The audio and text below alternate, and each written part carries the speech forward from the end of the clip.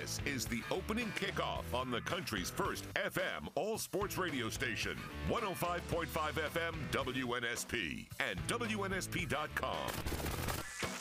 The latest sports, news, traffic, weather, and timely guests with Mark Heim and Lee Shervanian. The opening kickoff. Here are Mark and Lee. All right, ladies and gentlemen, welcome in the opening kickoff here on a Tuesday edition, and we got a lot to get to here. Right here on the sports station, WNSP and WNSP.com. Got a little NFL news, got a little NBA news. There might be a new little ditty a little track we need to drop this morning in honor of one of the people that work here at WNSP. We got a lot going on today, Lee Shervanian. Good morning. You're right, because I start looking at things that we want to talk about like in the afternoon, and before you know it, and I wrote up some of the, let's say, headlines, and before you know it, I had 3 or 4 more later on after 6 o'clock. You're right, we had terrific NBA games last night. Old Man James, historic game. A better game than Dillon Brooks. The Lakers win, leading 3-1. Jimmy Butler, the game of his life, 56 points. Miami wins. They got the number 1 seed. Milwaukee down 3-1. But then you look earlier in the day, and of course we want to spend some time on the Aaron Rodgers trade. Finally, it is done with after 40 days of conversation back and forth. So I'm going to give the facts, and then I want to get into the analysts because apparently I'm in the minority, Mark, and I'll admit it. Most everybody that I've read on the internet thinks the Packers got a great trade. So the Jets, who are quarterback hungry, quarterback challenged, get Aaron Rodgers. Yeah, he's 39, and he's a 4-time MVP, and he's a future Hall of Famer. So they get Aaron Rodgers, a quarterback position that they sorely needed. So the Jets get the number 15 pick in the first round. So instead of losing their first-round pick, they actually get a first-round pick. They don't lose the first-round pick. Plus, they get the 170th pick. All right, that's on the Jets side. Here's what the Packers get. They get the Jets number 1, which is 13. So it's basically only 2 slot different. All right, so they each have a number 1 in this draft. They get the 42nd pick, which is the Jets' second rounder. They get the 207th pick, and they get a 2024 second-round conditional pick, which becomes a first if Rodgers plays 65% of the game. Of the plays. So I'm thinking, wow, this is a great deal. They get Rodgers because they need a quarterback badly, even at the age that he is at. They have a good surrounding cast. They basically, if you listen to the experts, all they need is a quarterback to get him going. They don't lose a first round, which I thought perhaps they would. And they also get a 170th pick. So they're getting still 2 draft picks. They're giving up first round, a second, and then whatever, I think 6th round at 207. And then the possibility of a conditional pick based on if Rodgers plays. So I'm thinking that's a pretty good deal. Yeah, it's a little bit of a gamble because of his age, but come on now. Dillon Brooks isn't always right. If you're old, you can still play, as we found out with LeBron. So here's hoping that new life, new challenges, and Aaron, could go on and get the Jets into the postseason for the first time. I think it's been 12 years since they've been to the postseason. They can't go wrong because nobody else is doing anything. Wilson was a flop. Flacco's not the guy. And then Mike White, he did all right, okay, and then they traded him off or they got rid of him. So they really had no other choices. And yet, most of the opinions, Mark, are that Green Bay made a great move and they're ready to go with Jordan Love. How do you see it? I thought the Jets, to get Aaron Rodgers and still have a first, this has been going on for so long. Didn't we first start out talking about how people were talking about the pros and cons of the Jets giving up 2 number 1s? So from that perspective, I think they did great. I mean, they didn't give up their number 1s. I mean, they actually, if anything, I think if you had swapped number 1s and you moved up 2 places or moved back 2 places in the top 5, top 8, I think that's a lot more telling and a lot more dramatic than switching 13 and 15. Now, the question is, what do you do with pick 13 that you couldn't do with pick 15? And what can you do at 15 that you could have done at 13? I think that's going to be real interesting. that's got me wondering. That's got me wanting to watch the draft now past the first 10 picks, to be perfectly honest with you, because I want to see who those guys have zeroed in on. I don't want to say it was a balanced trade, but I feel like New York, I feel like they didn't, or I feel like Green Bay didn't give up as much or didn't get as much to trade one of the premier you and I are in the same ballpark, and yet opinion is shaping up as the Packers made out not like a bandit. I first thought the Jets made out like a bandit, and I wasn't around when the Indians sold Manhattan to the settlers or whatever it was for 24 beads or whatever it was going back in history. But the way I look at this trade, all the Packers really come away with is a second-round pick. I don't look at 170 and 207 as being guarantees. You never know what you're going to get down there, and you don't even know what you're going to get in the second round. I mean, a lot of these guys don't materialize anyway. And as far as the 2024, come on now, who cares? Jets are desperate. They are desperate. And they were put in the position. First of all, Rodgers said he wanted to go to the Jets, so that took some leverage away. And then the Jets owner says, I'll do what it takes to get him. So that took leverage away. And yet, as you pointed out, and I agree with you, they don't lose a first round, which I mean, if they gave up a first and a second, I still would have said it's worth it based on their history. The fact that they haven't done anything, and you're fighting the tabloids with the Giants in town, and you haven't made postseason in 12 years. So maybe there's still some play left in Aaron Rodgers. Maybe there's still some magic. And now, you know what people are starting to say, Mark, is that this is going to be a flop like Brett Favre. I don't know if that's fair. I don't know if that's a fair comparison, because just because Favre didn't go on there and set the world on fire doesn't mean that Rodgers can't lead into a postseason. Because I think, from what I hear, and I could be wrong on this, but from what I hear, they do have a good nucleus around him. They just didn't have a quarterback. What do you guys think? Do you think one over the other? It's, to me, I think the blockbuster part of this trade is that it actually got done finally. Other than that, nothing in that trade, do I go, oh, wow, I can't believe that happened. I mean, Jets get Rodgers, the number 15 pick, although they give up the number 13. So I don't want to say they're even, but it's almost even. And then they get the 170. The Packers get 13, 42, and 207 and that in the conditional pick. No, I'd say the Jets made out pretty well, considering the Packers had. Well, I wouldn't say the Packers had all the leverage, because it was pretty clear Aaron Rodgers didn't want to be there. Yeah, right? They had no leverage at all. Right. So, I think the Jets win here. I think the Jets win. Obviously, we won't have a total answer to this until after the end of the season to see what Jordan Love does with Green Bay and what Rodgers does with the Jets. So why do you disagree? I mean, we're in the minority apparently. Imagine if you were saying, WNSP, I'm quitting my job. I am not working here next year. There's no way. I'm leaving. And then somehow they get something in return in a trade. That's pretty good. 2 potential first-round picks. Well, they still had his contract. It's a lot different. Like, say, if I said I'm packing up, believe me, I don't have a contract here. There's no leverage at all. I'm gone. But we're in the day of sitting out, though, right? We saw what Anthony Davis did. We've seen what all these people do where they can sit out and choose not to play, like Le'Veon Bell did back in the day. So you're saying in agreement with like a majority of people out there, the fact that they got anything for him is a win for Green Bay. Yeah, because even if the trade didn't go through, I guarantee Aaron Rodgers wasn't suiting up. Like, if somehow the Jets were like, you know what, hey, we actually can't make this work. Wait a minute. Okay, I know you love your guarantees, and that's fine. But, I mean, the kind of money they owed him for, what was it, 50? I lost sight of the fact, 58 mil or whatever. I'm suiting up. I'm not Aaron Rodgers, and I don't know if I'm as flaky as he is, but maybe I am. But for that kind of money, I'm suiting up. I don't care if I have to wear a clown's costume to practice.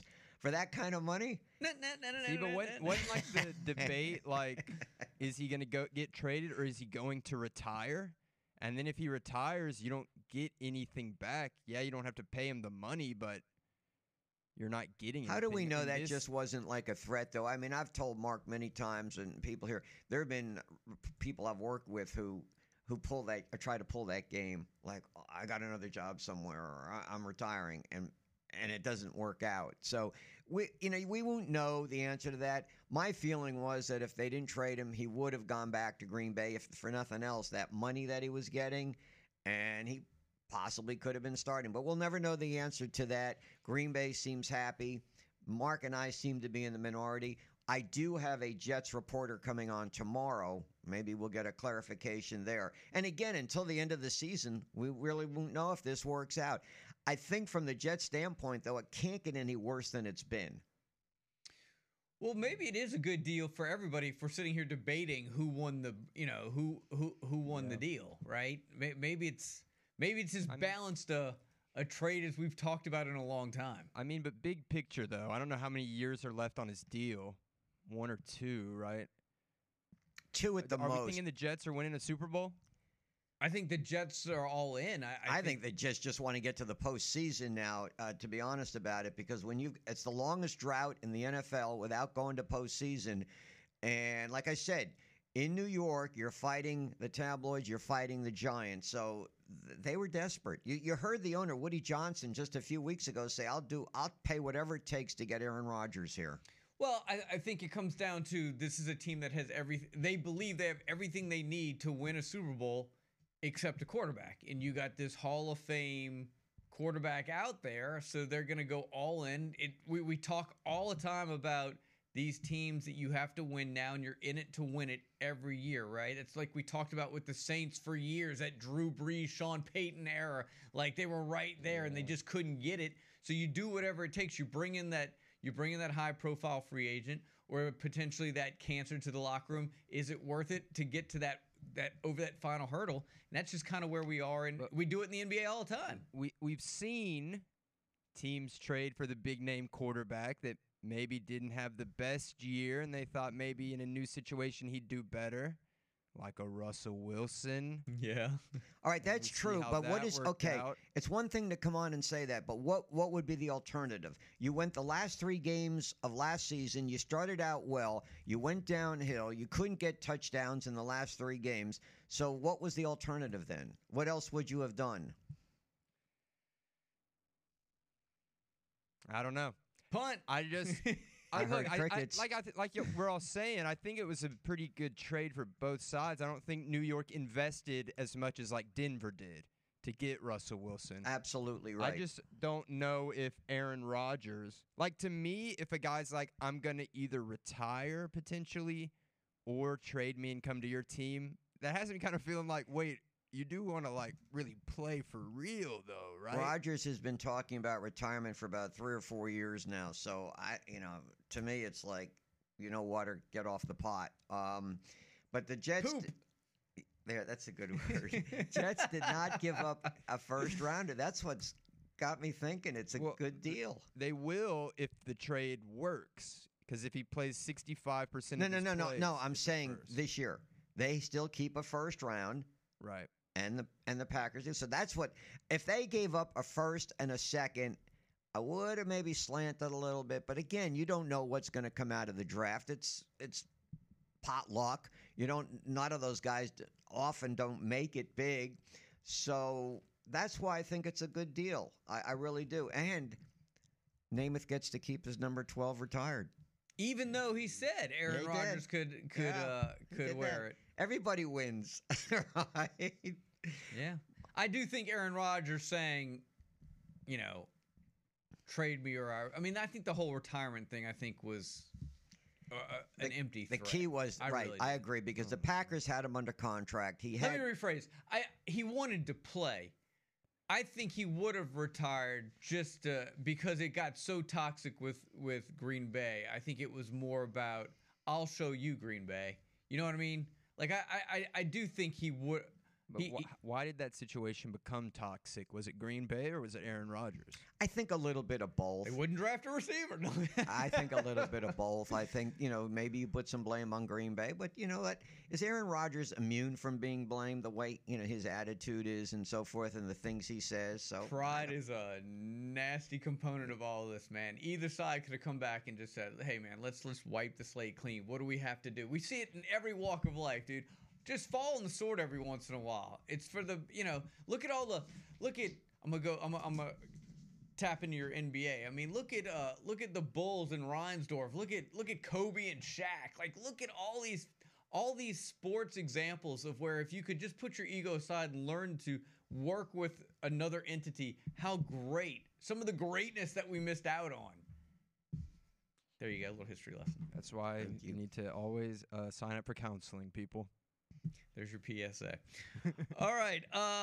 We went long there. We got, like we said, plenty to talk about. Lee, we have a musical number we have to get to when we get back as well. But Bob Rathman is going to join us at 6:30, talk some NBA. Travis Reier on Alabama at 7.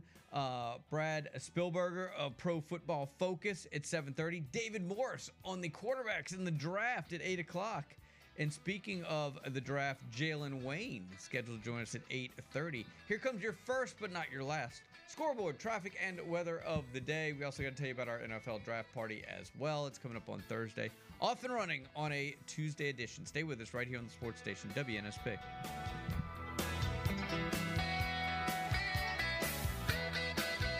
Hi, this is Cornelius Bennett, 3-time All-American College Football Hall of Fame, and you're listening to WNSP.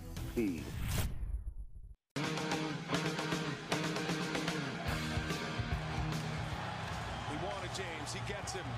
James drives. James is fouled and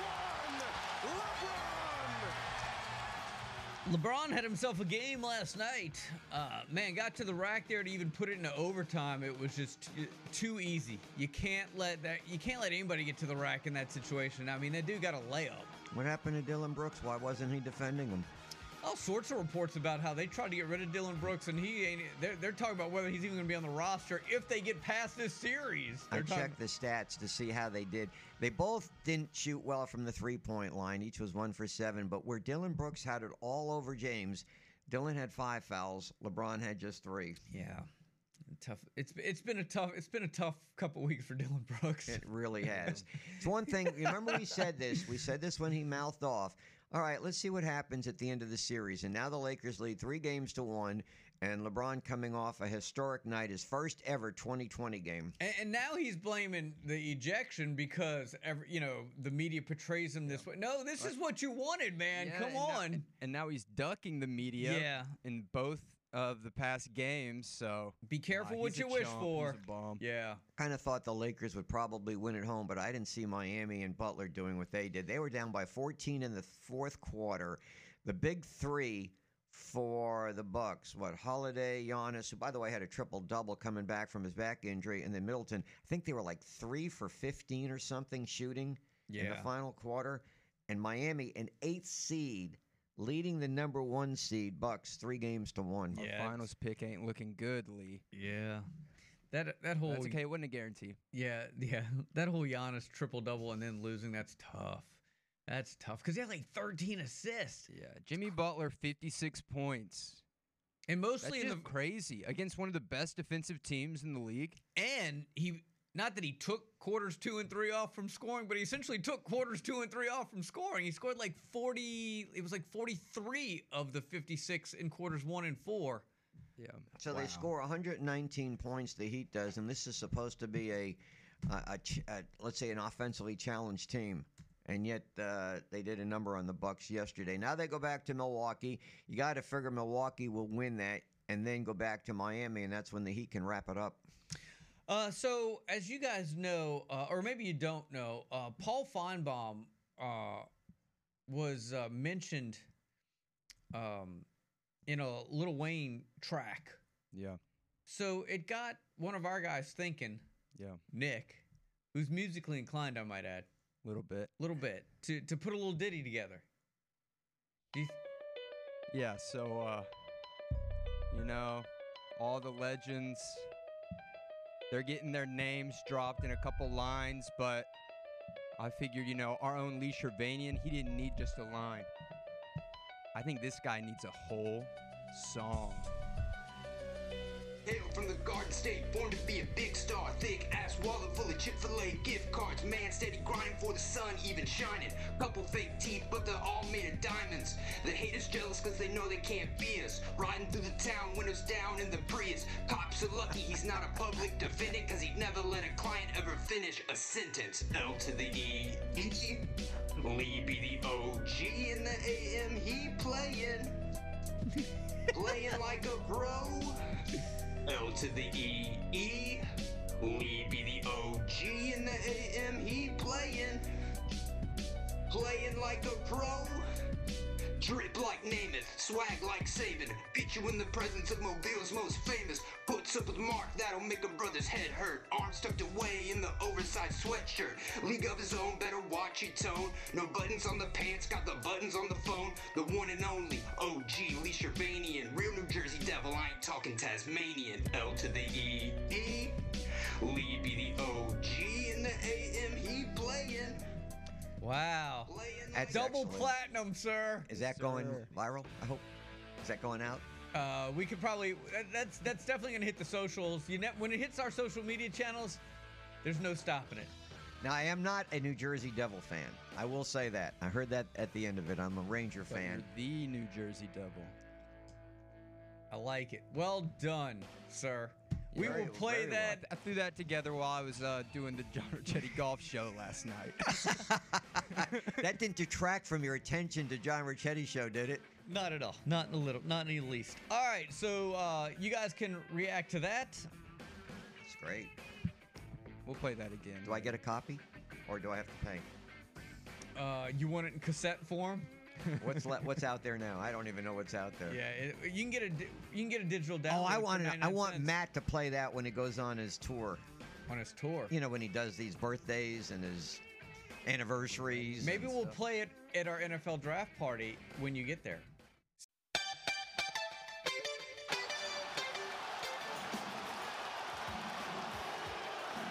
Butler. Long shot. Good. 632, welcome back in. Keep those comments coming at WNSP.com. It's the opening kickoff. Mark, Lee, and Triple G. You know, one of the really good things we can say about this morning, that we don't work for the Disney Corporation. All I'm right. not sure anybody does anymore. We ready to talk some NBA? Yeah, our good friend Bob Rathman, the voice of the Atlanta Hawks, TV voice. Bob, good morning. You up in Boston, I'm sure, right? Yes, sir. Absolutely. Good morning, everybody. All right, what a tough task you got. Not only are you down 3-1, to keep it alive, you have to beat Boston, but you don't have Murray in the lineup because he was suspended for what did they say? He bumped into the official after the game, something along those lines? He did. He went after one of the referees and walked right up to him and bumped him clearly. And that's a no-no. Can't touch a referee like that. So he got a 1-game suspension. And, of course, he's been the Hawks' best player throughout the playoffs from the start to finish. And we won't have him tonight. So that makes a very, very tough task even tougher. Bob, I actually watched your telecast of the game the other day, and obviously, you know, you can tell that you're rooting for the Hawks and so forth. And it didn't seem like the officiating was very kind to Atlanta in that game, especially with the missed defensive goaltending or something along those lines. But I want to get your take on what's been going on with the NBA with these flagrant 2 fouls, because during the course of the year, the regular season, there was I think only like 14 of them, and yet in the postseason there's been already 2 or 3 in suspensions. Yeah, we've had our share, that's for sure. I think, Lee, one of the things that happens in the first round of playoffs is that, you know, obviously you've got guys playing at a super high level that you don't see in the regular season, and that's understandable. This is for the championship. But in the matchups, you have usually where these problems flare up. You have a really good team going up against a lesser team. And the lesser team kind of sees the writing on the wall a little bit. They're not as good. They're getting frustrated that they're not as good. They want to compete, and they're trying, but they can't. So I think that tends to boil over into altercations. What Dylan Brooks is doing is just ridiculous. And he's paying the price, and the Grizzlies are paying the price. Now, they had every chance to win last night, of course, but I think this poke of the bear nonsense out of Brooks has backfired. And I think you see a lot of times that these guys, the lesser team is having the problems participating with or playing up against the better teams. Now, once we get to the second round, I think that kind of goes away a little bit because you've got quality teams going head-to-head. You don't really see this kind of nonsense beyond the first round. That's just my thought of it. But I think there is also a little hypersensitivity with the officiating that you don't see in the regular season, too, that kind of amplifies this. The games, quite frankly, have just been so great, so supercharged, and I think the emotions have come right along with that, and we're seeing a few more altercations than we did in the regular season. Hey, Bob. So I haven't really thought that the Heat have been that good all year. I think they just have Jimmy Butler and then a bunch of other guys who are willing to grind it out. The Hawks handled them pretty easily in the play-in, but now here they are up 3-1 on the finals favorite. Do you think that they're really contenders, or are they just pretenders? I think they have a matchup that they feel good about. I think that's what's happening. I think we talked last week when I was with you all about how the world sort of views this as a 1 versus 8 because that's the seeding. But I don't feel that way, and I don't think the Heat feel that way. They think they're right on par with Milwaukee, and in this, I think that's a very important mindset to have. No Giannis certainly helped them. They've had a couple of key injuries in Oladipo and Hero, and yet, you mentioned it, Jimmy Butler has just gone crazy. And I think that he's the kind of player that takes on a challenge like this and flourishes. And last night, it was absolutely mesmerizing to watch him in the final 8 minutes of that fourth quarter. He outscored Milwaukee by himself. I think it was 22-13 once he checked into the game with 8 minutes to go. It was crazy. But I just think it's a matchup that Miami feels very good about. They're confident. And at this stage of the season, that goes a long way. Bob, let me ask you about Trae Young. Going into this series, all that so-called talk that came out about him maybe being on the trading block, as anybody else would be on the Hawks. But what are you hearing though seriously about his future with the Hawks? Is he safe or is he expendable like anybody else? Lee, to be honest with you, I don't think those decisions have even been talked about. You've got to understand, we changed general managers mid-season. We brought Quinn Snyder on as the head coach, and we did this while the season is going on. And to be very frank and honest with you, I just don't think they've had a chance. Quinn doesn't even have his staff together yet. So I thought the timing of that story was very odd. We hadn't been on TNT since the Martin Luther King holiday game against Miami. And all of a sudden, we're getting ready to play that play-in game. And the morning of that game, here come all these stories about Trae Young and possibly being traded. And I thought, that's interesting. Now, why would all those stories come out today? Well, really, nothing has changed with his status. Nothing has changed since we changed GMs and changed coaches. Why did those stories all come out in the same, not only the same morning, but the same hour of the day? So I thought it was a little odd that they sort of ganged up on Trae that day. I don't think they've even discussed it, talked about it at all, and they told Trae that. That story sort of got buried, but they haven't even had a chance. We're just trying to get through this. Quinn will get his staff together. they'll sit down and then decide, what's the best direction for this team. But I don't think they have even broached the subject of trading anybody or making any move yet. It's too premature.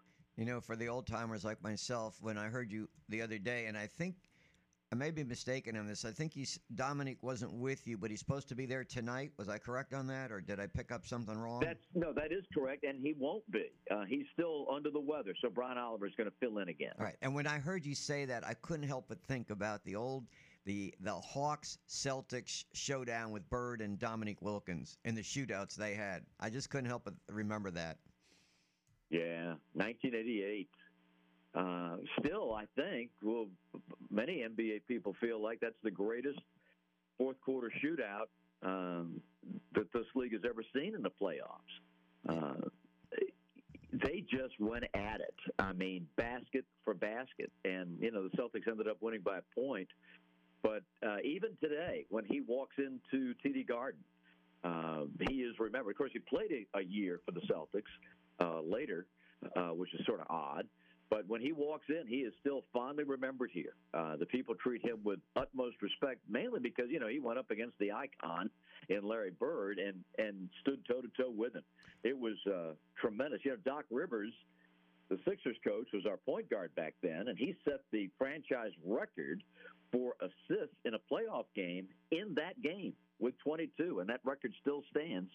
And all he did was tee up Meek. It was incredible. It was an unbelievable performance. All right, before I let you go, tonight, Game 5, you need it. Give me a key, other than outscoring the Celtics, but what has to happen for the Hawks to win this game? I think they got to find a way to slow down the pace. I don't think, Quinn wants to play quick and get up and down the floor. I don't know that you can do that tonight, given the fact you don't have Murray. You're desperate. I think if you can shoot like they shot Friday night, that would give them a chance.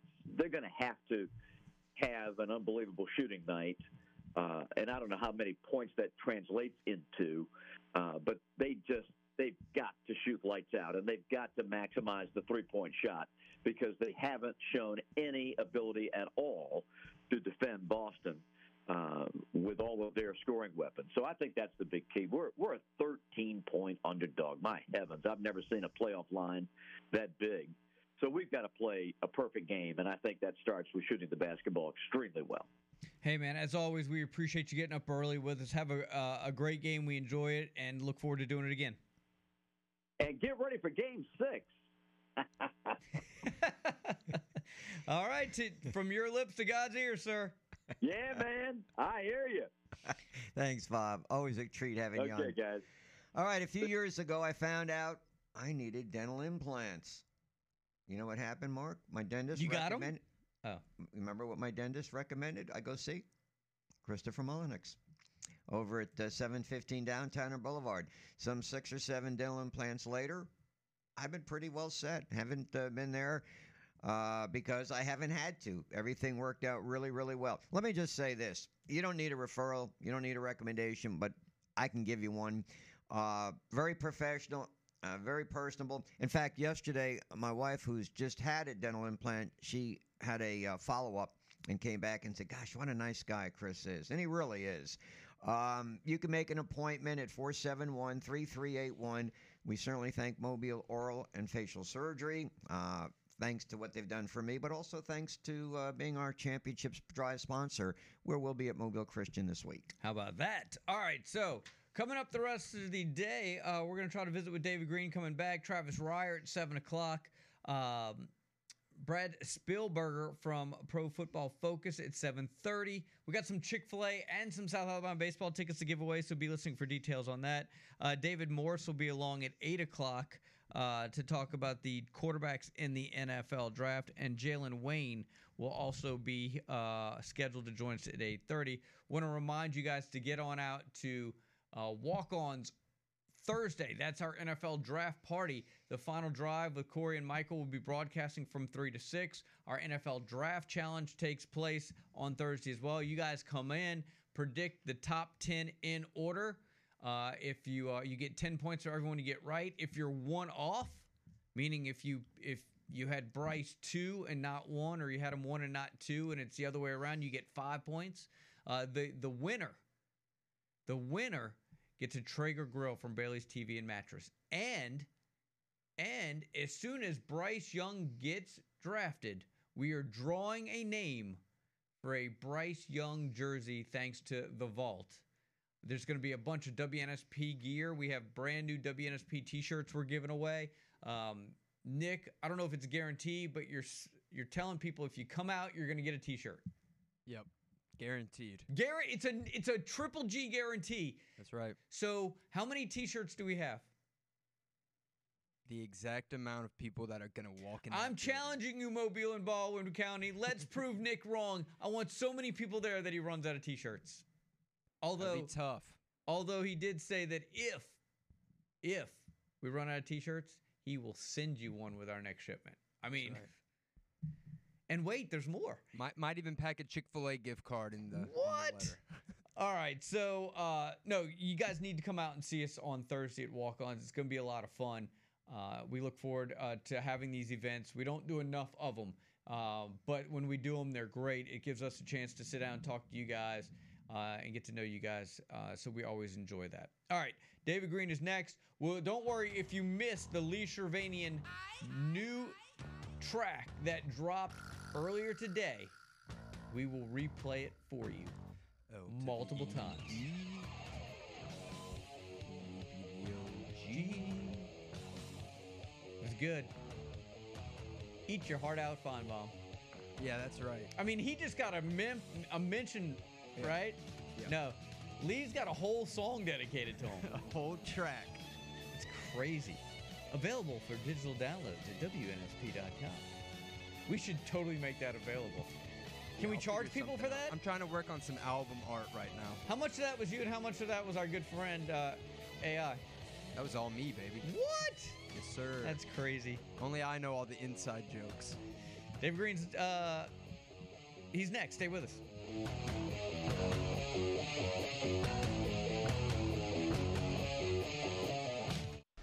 This is Brad Nessler, and you're listening to WNSP 105.5 in Mobile.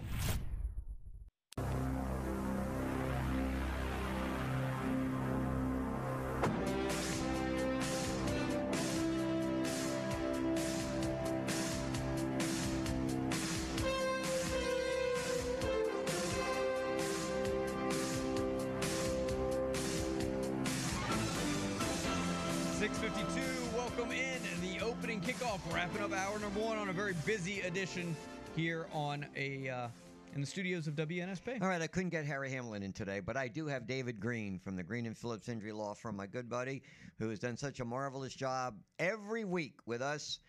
Good morning, David. How are you today? Good morning. That's an interesting intro. No pressure here. None at all. None at all.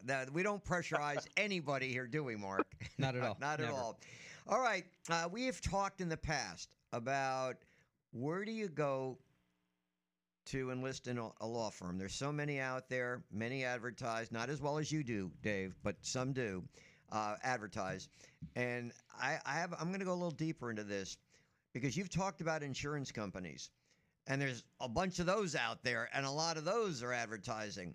What would your recommendation be as far as enlisting an insurance company? Well, you think about this. You see all these ads, and there are a lot of really good insurance companies out there, no doubt. But there's some bad ones. And, they talk about, they have these silly little, intros and, we do this and we do that. And they make you feel warm and fuzzy. But one of the interesting things is not a single one of them talks about their claims process. They never really talk about if you need them, what is the process and how easy are we to deal with? And so many of them are just not easy at all to deal with. And that's where we come in. We deal with these insurance companies all the time. Once again, there's some really good ones out there. But golly, there's some bad ones. And so you really need to research who you have insurance with. And then one of the other things regarding car insurance, we always recommend, Alabama requires that you have liability insurance. you need to make sure you have your liability insurance, but you need to make sure that you have underinsured motorist or uninsured motorist coverage that will cover you in case there's somebody out there who doesn't have coverage and they hit you. So can you get yourself into kind of a bind if you pick the wrong insurance company? Well, what can happen, and we see this all too often, we're involved in cases every single day where adjusters just simply do not get back in touch with the lawyer for the person that made the claim. And so as the lawyer for the claimant, the only choice we have to do, the only thing we can do is file suit against the driver that caused the wreck. And no one wants to be in that situation.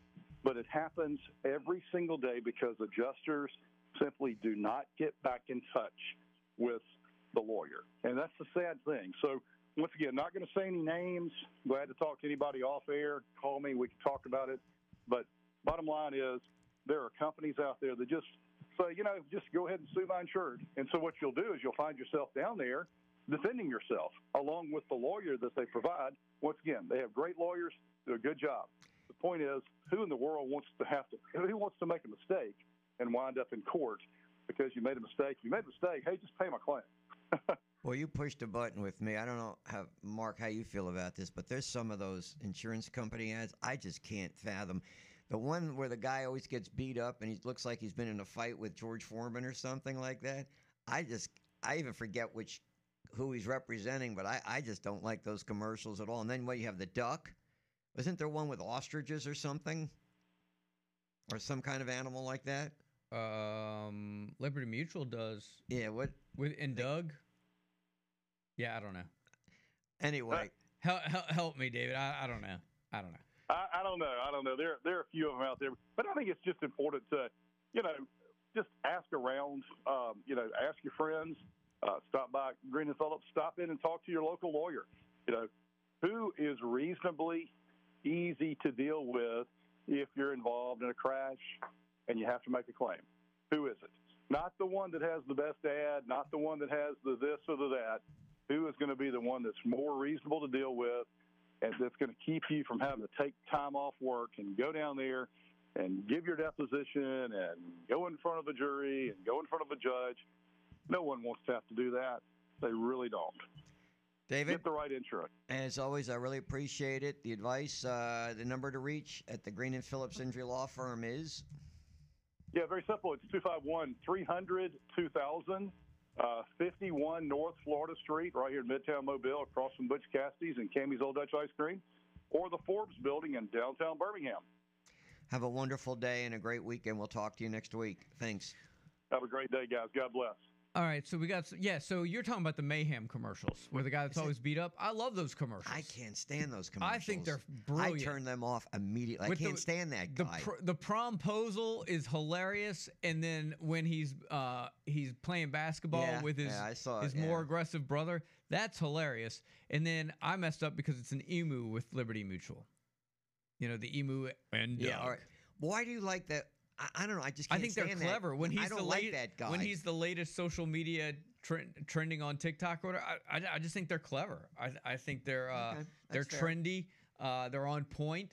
I think they're good. I think it's good stuff. Speaking about the commercials with the duck, you think of Dion. I did mention 31 of his originally 51 scholarship players have left. Do you remember? Well, you do, Mark, but do you remember when he took over and basically told everybody to pack it in?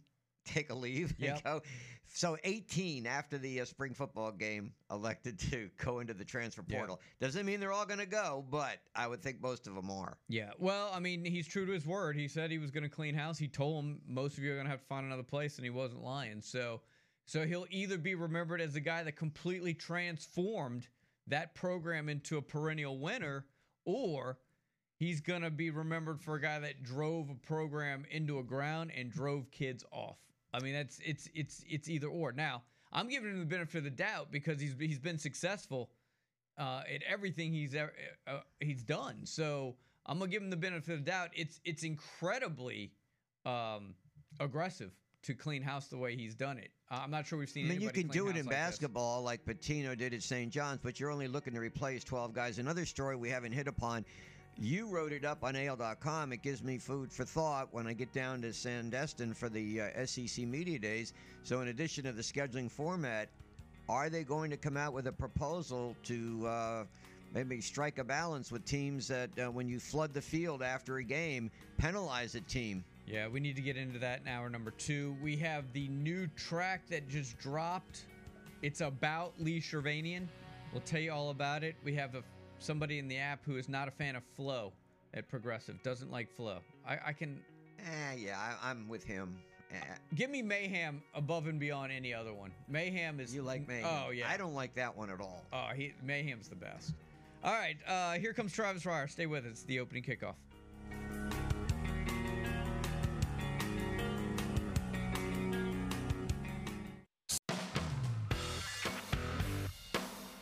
This is the opening kickoff on the country's first FM all-sports radio station, 105.5 FM WNSP and WNSP.com. The latest sports, news, traffic, weather, and timely guests with Mark Heim and Lee Shervanian. The opening kickoff. Here are Mark and Lee.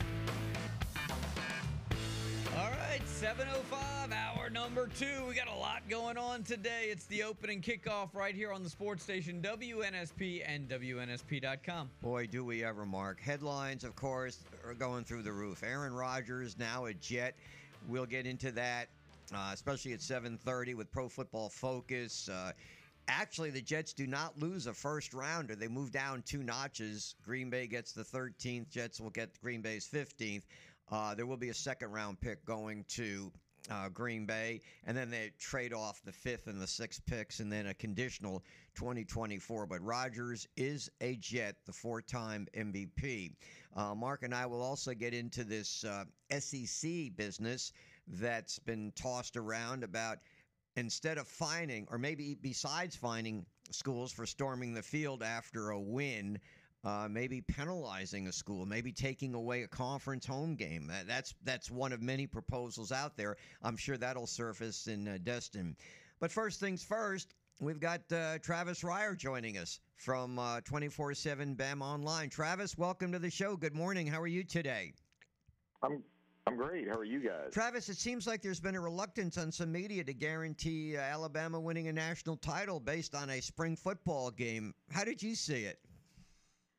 Yeah, I was kind of, I guess, in the middle of it all. I went into it bracing for some major overreaction.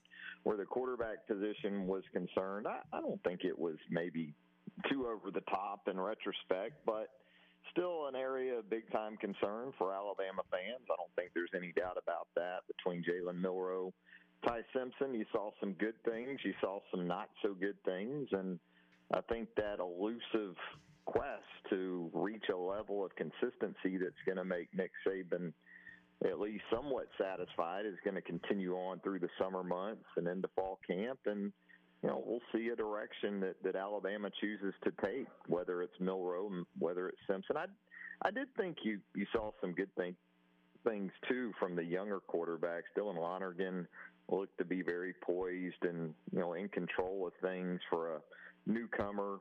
Same in some ways for Eli Holstein. So, the big picture, I think, is promising for the quarterback position at Alabama. And you got to understand, too, I think what we saw on Saturday from a plan and a play calling perspective probably ain't going to line up much with what we'll see by the time Middle Tennessee rolls around, especially after everything we had heard throughout spring practice about physicality and, the run game and the running backs. And, as is typically the case, some of these spring games can turn into a sort of passing fest. And so when you look at it from play sequencing and just even run-pass ratio, I would think this offense is going to look a bit different when the games count. Travis, why do you think some media members have a knee-jerk reaction based on a spring football game with limitations? Because I go back to the Blake Sims spring practice when everybody was really down in the dumps, and look at the year he had. Why do they get so worked up on a game like this, or a scrimmage, I should say? Well, I think for some folks, it's the only thing they see all spring.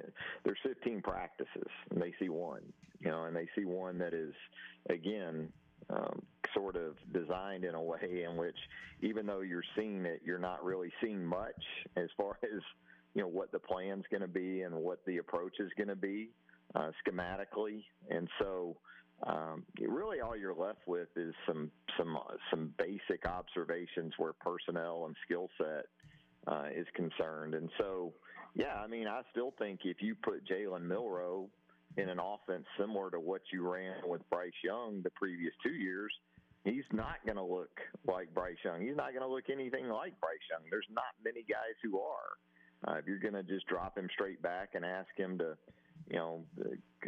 sort of execute a pro style or spread sort of passing game, that's not going to best suit him, and probably not even Ty Simpson at this point in his development. So, you're going to be, I think, more run heavy at least early in games. I think this offense is going to be designed in a way to work from the inside out, whereas with Bryce it was more about outside in.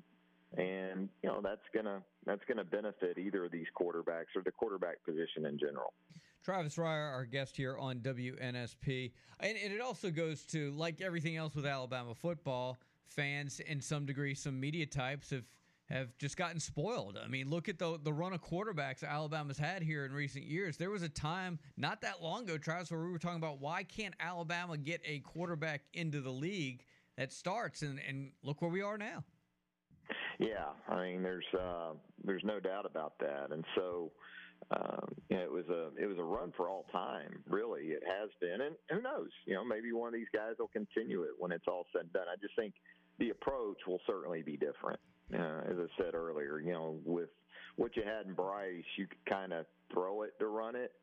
I think this team is going to be more retro or more like some previous Alabama offenses in that. It will run it to throw it with play action, and the quarterback also involved in the run game. We only saw a glimpse of that on Saturday, and both Milroe and Simpson produced explosive plays with their legs. So I think there's going to be more of that in the fall, and certainly more of an emphasis on play action and kind of establishing the run as the primary threat, and really the running back position in general. As you saw, Justice Haynes coming in as an early enrollee, Jason McClellan, Roydell Williams, Jam Miller, Richard Young on the way. I think that's going to be more of the centerpiece, going to be more running back centric than probably even quarterback centric. If you were drafting and you were in charge of the Carolina Panthers and the quarterbacks that are up for grabs, would you take Bryce Young number one? I would. Yeah, I mean, if it's a quarterback that you're going to take at the top of the draft, and I know that Bryce has some concerns of his own, but as far as being day one ready, I would think Bryce is at the top of that list. And then, all the other attributes, not that the other guys don't have them as well, but, there's a sense of security in that the person you're getting in Bryce Young is the face of your franchise moving forward. You're going to feel really good about that part too. And again, just as far as being an NFL caliber passer right now, even at 5'10" and some change, I still think it's Bryce clearly. As far as, again, going in from the first day and being able to maybe be that kind of guy for a team. Give me your take on Nate Oates coming out with a statement immediately on this Jaquan Walton and saying he had transferred into Alabama, and Oates says that no more. He's not coming in because of the arrest on Saturday. What did you read into this? Yeah, I think there's going to be a hypersensitivity to situations like this, even though it was a misdemeanor charge, or it is a misdemeanor charge with Walton. More of a zero tolerance. And look, we can go back to the Darius Miles situation with Brandon Miller and everything that it entailed, and you kind of question the recruitment of some guys, and is there a diligence being done in terms of background? There was nothing in Darius Miles' background that suggested that horrific event was perhaps on the horizon for him. So, look, sometimes you bring in guys and for whatever reason, decisions are made, choices are made that don't line up with the history or the past. I don't know Jaquan Walton. I don't know his history. So maybe that could have played into this particular situation. But I think, Nate, you're going to see this probably more moving forward. And again, not that Nate during his time at Alabama has had this sort of year in, year out issue with players. From this perspective, it's been a rough look for Alabama. It's been a tragic situation in many ways, in every way, over the last 8 or 9 months, and it's just unfortunate. Yeah, and I just can't get over like this would have been his fourth school. I mean, how do they keep track of their credit hours? It would have been, let's see, started at Georgia, went to a junior college, went to Wichita State. Alabama would have been the fourth. And I also wonder, too, and maybe I'm playing too much into this, had this happened, let's say, out in Idaho or Wichita State, if Nate would have reacted this quickly, and the fact that he was arrested right in Tuscaloosa, about a block away from where that tragedy occurred. Yeah, I mean, there wasn't. I don't believe it was a given that Walton was going to, be able to get into school. So, that's where he was still in limbo, as it was. So, if there was already question about him being able to academically make it work, it makes it an easier decision, I'm sure, for Nate on that front too, to go ahead and say, it was already tenuous from that perspective.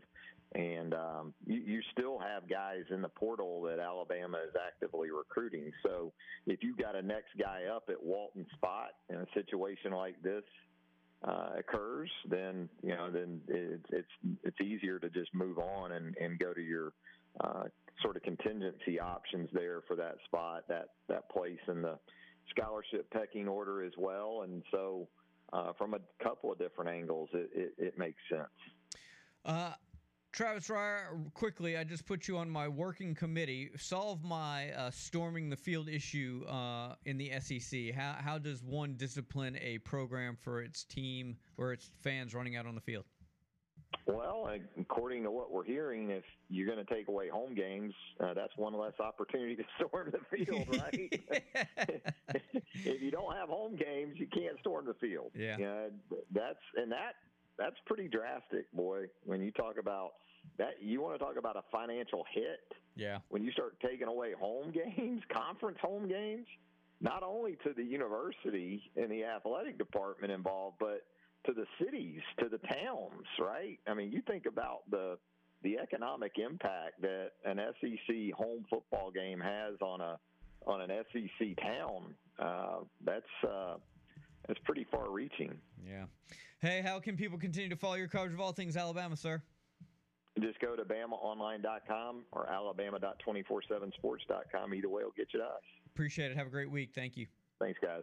Travis Reier, ladies and gentlemen. Here's my problem with any penalty, and we're going to get to this coming up here in this hour. In the moment of the end of a game that you're getting ready to storm the field, fans aren't thinking logically. They're not being reasonable. They are inebriated and the adrenaline's pumping and they're in the moment. Universities better hope they don't take home games away, because I guarantee you, Johnny in the stands, who's been to the concession stands 8 times that game and is feeling good, he don't care what the repercussions are. Yeah, they may put the students up in the 5th deck or something like that and take them away from the field. So scoreboard, traffic, and weather are next. We'll see if we can catch up with David McCrary over at LCM Motor Cars. We'll talk to Brad Spielberger of Pro Football Focus. We got some Chick-fil-A to give away. David Morris is still on tap. Jalen Wayne's going to be along. We have a new track just dropped that you're going to have to hear. It is, I'm calling it double platinum. Double platinum. And it's a great song. Am I going to have to go on tour? Maybe you're going to build up gold. Nick and I go on tour to build this, get to number 1? Oh, no, I mean, you may just go out and wave, but just wave. If anybody's going on tour, it's Triple G. I mean, you'll be a prop. Yeah, that's true. He can just do it. He doesn't need me. No, he does not. All right, stay with us. You'll hear it all soon.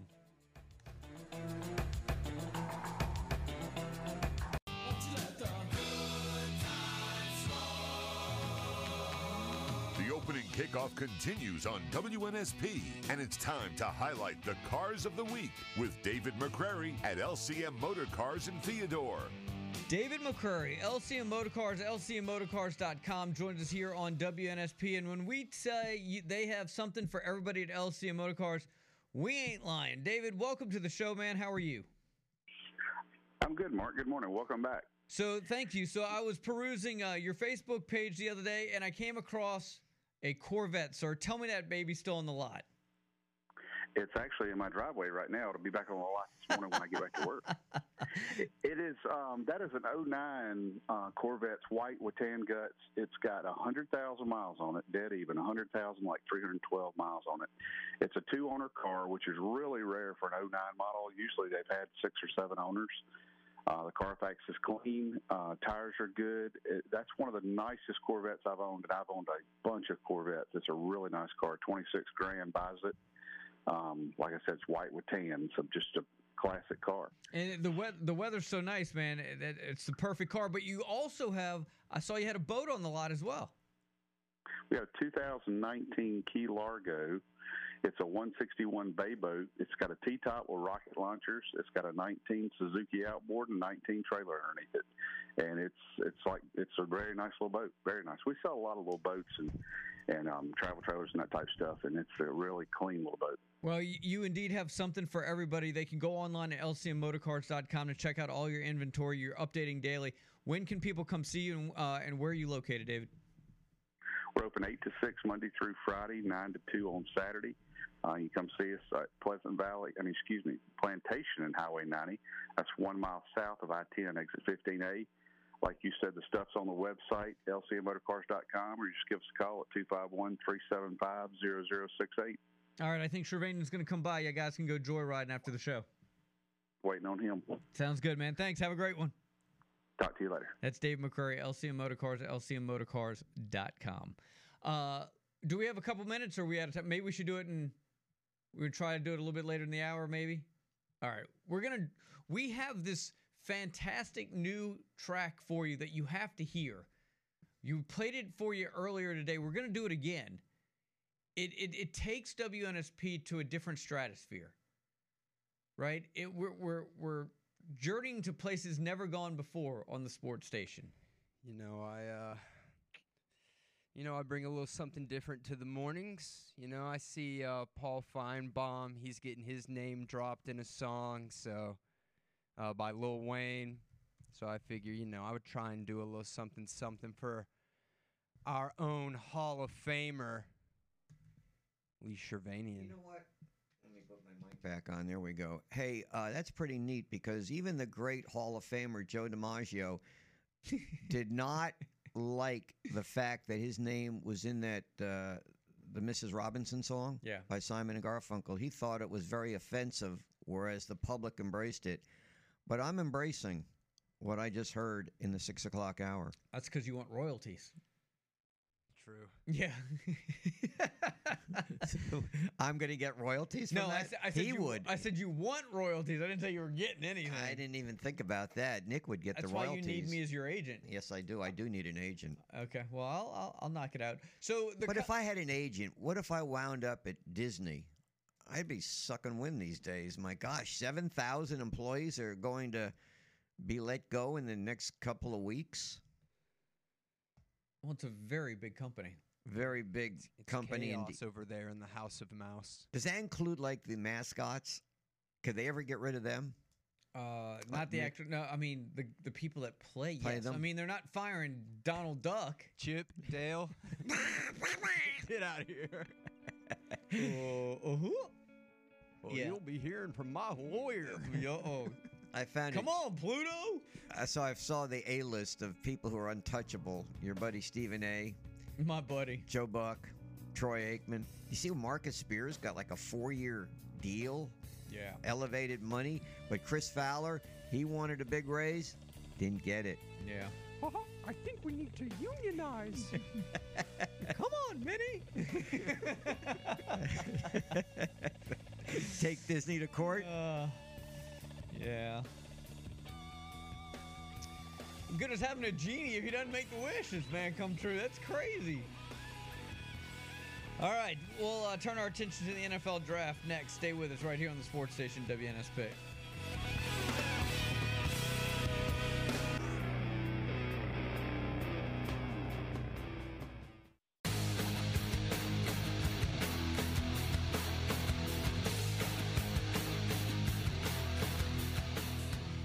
Money is nice, championships are better. Money is nice, championships are better. Yeah, I wouldn't know either way. That's Philadelphia quarterback and former Alabama/Oklahoma star Jalen Hurts in his press conference yesterday. Welcome back in the opening kickoff. Quickly, want to remind you about our WNSP draft party is Thursday. We're at Walk-Ons. Come on by and see us. It's going to be a lot of fun. The final drive will be broadcasting over there from 3 to 6 with Corey and Michael. And then that leads into our WNSP Draft Challenge, where we invite you, the listeners, to come out and give your best attempt at predicting the top 10 order. And Triple G will be out there calculating all the scores. If you are our winner, you get a Traeger grill, compliments of Bailey's TV and mattress. And the minute Bryce Young gets drafted, we're going to have a separate drawing for a Bryce Young jersey, compliments of the vault. There'll be some WNSP t-shirts we're giving away. Triple G is guaranteeing that everyone that shows up will get a t-shirt. So come on by and see us at Walk-Ons for our WNSP Draft Challenge. You know, Brian Bosarge of Deep Fried Draft is going to join us tomorrow. And I know we've talked to him before about how accurate are these mock drafts. And I think somewhere like if you get like 8 out of the 32 or something like that right on, if you come out and you predict all 10, you belong in another business. You belong on one of these networks. Here's somebody that really knows what's going on with Pro Football Focus, Brad Spielberger. He's on the line with us right now. Brad, welcome to the show. Good morning. Welcome to the opening kickoff. Good morning. Good morning. Thanks for having me. You know, we were supposed to start with this. Obviously, was with the draft and the quarterbacks. But I've got to ask you, from Pro Football Focus standpoints, who got the better of the deal, the Packers or the Jets? Yeah, so we kind of knew where the value was going to come in after months of this conversation. But I do think at the end of the day, it skews a little bit towards Green Bay for 2 reasons. So first, the swap from 15 to 13 is not an insignificant move. Yes, of course, all you do is jump the Patriots and move up 2 spots. But, moving up 2 spots in the top 15 picks is a decent deal. We saw last year this exact trade go down with the Philadelphia Eagles to go get Jordan Davis. They gave up a 4th rounder and 2 5th-round picks, right? So significant capital. The second piece is the condition on next year's 2nd-round pick is that Rodgers has to play at least 65% of snaps, a very low bar to clear. It's basically just injury protection, but there should be no other reason he doesn't hit it. There were rumors that Jets kind of wanted it tied to maybe making the playoffs or maybe winning a playoff game, and instead it comes down to regular season snaps. So I think Green Bay did very well at the end of the day. So, and I had the opposite reaction, Brad, and this is why I want to tell me where I went wrong. I look at it like the Jets didn't give up a 1st round. I mean, 2 notches down. I don't think that's such a big deal. And then they get a 5th rounder, and the Packers get a 6th rounder. So you're really looking at somebody in 2024, and you don't know what's going to come out there. So, and then of course, if you get a quarterback who can take you to the postseason, doesn't that speak volumes? No, of course. Yeah, no, I'm definitely not saying either team is a loss here, right? I mean, I think both teams basically, one absolutely needed a quarterback and one absolutely needed to clear $60 million in cash in 2023 off their books. And start fresh, get some draft capital, and kick off the Jordan Love era. So, I'm not mocking the Jets or think they did poorly by any means, but I do think getting all that money also is a huge part of this, right? I mean, Rodgers is making, I want to say in cash alone, about $10 million more than any other quarterback this season. Like, it's a huge, we're going to hear about his cap hits getting lowered and all that, which is standard operating procedure. But yes, long answer short, definitely a win for both parties. All right, let's get to the draft. There's 4. I'm going to throw in a 5th quarterback too. Okay, obviously Bryce, Stroud, Will Levis, Richardson, and I'm going to throw Herndon Hooker in there. How does Pro Football Focus analyze this as to who to take among those quarterbacks, 1st, 2nd, 3rd, 4th, and 5th? Yeah, so Bryce Young has been our number one quarterback all the way through, our highest graded quarterback the last 2 years, top 10 grade against pressure. Any way you want to splice and look at quarterback play, he is the top guy. Of course, then teams are going to come in and look at measurables and height and weight and all those things, and that's sometimes where the two of us diverge. But it does sound like the NFL also agrees that Bryce Young is that special of a talent that he deserves to be number one overall. I think it's going to be the case. So number two for us, it would be, I would say, C.J. Stroud. Charted as our most accurate quarterback in the entire college football the last 2 years. 68% accurate pass rate. We chart every single throw. Led the entire college football the last 2 years, like I said. So, very accurate, has a big frame, not very good against pressure, not great outside of structure. But the weird thing there is the best game of his career was against Georgia, playing on the run, making throws, going left and right, evading the pocket, all those things. So then I think it would be Anthony Richardson. Look, he does have some issues. His grading on short throws, like 1 to 9 yards, is very, very low. Needs to clean up his accuracy, but a freak athlete, one of the best athletes we've ever seen test at the quarterback position. And I think there are reasons to like, again, the PFF quote-unquote perspective of very good also at manipulating the pocket, does not take a lot of bad sacks, knows when to scramble or throw the ball away. Then I would say Will Levis, much better in 2021 than 2022. I think some people are getting fixated on his last year. He was hurt with multiple injuries this past year, had a bad supporting cast, had a different coaching staff. But you look at 2021, a good player with a lot of upside. And then finally, look, Hendon Hooker may have been, a higher answer, but 25 years old, coming off a torn ACL, playing in an offense that really created a ton of open throws. And unlike Anthony Richardson, takes a lot of bad sacks and does not make very good decisions in terms of when to get rid of the football. So that would be our five in that order. So, Brad, tell me a little bit how much, or if at all, when you talk about Stroud, a lot of reports about that S2 cognition test. Does that factor at all in? Not necessarily the fact that the media outlets out there are reporting or people are hearing that he's slipping, but do you take the cognition test or any of that into account when you evaluate quarterbacks? Yeah, so, I do think it's growing more and more as a data point for teams. I'll tell you, it's just that. I talked to probably a half dozen teams, when it became this huge story and just said, how big are you weighting this test, or how much do you factor into your evaluation?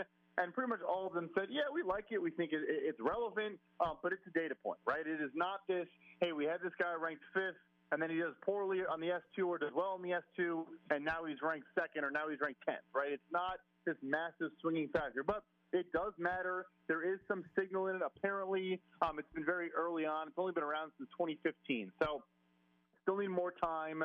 Still need to look through things, but yeah, we're certainly not going to ignore things like processing ability that the S2 cognition test finds out about players.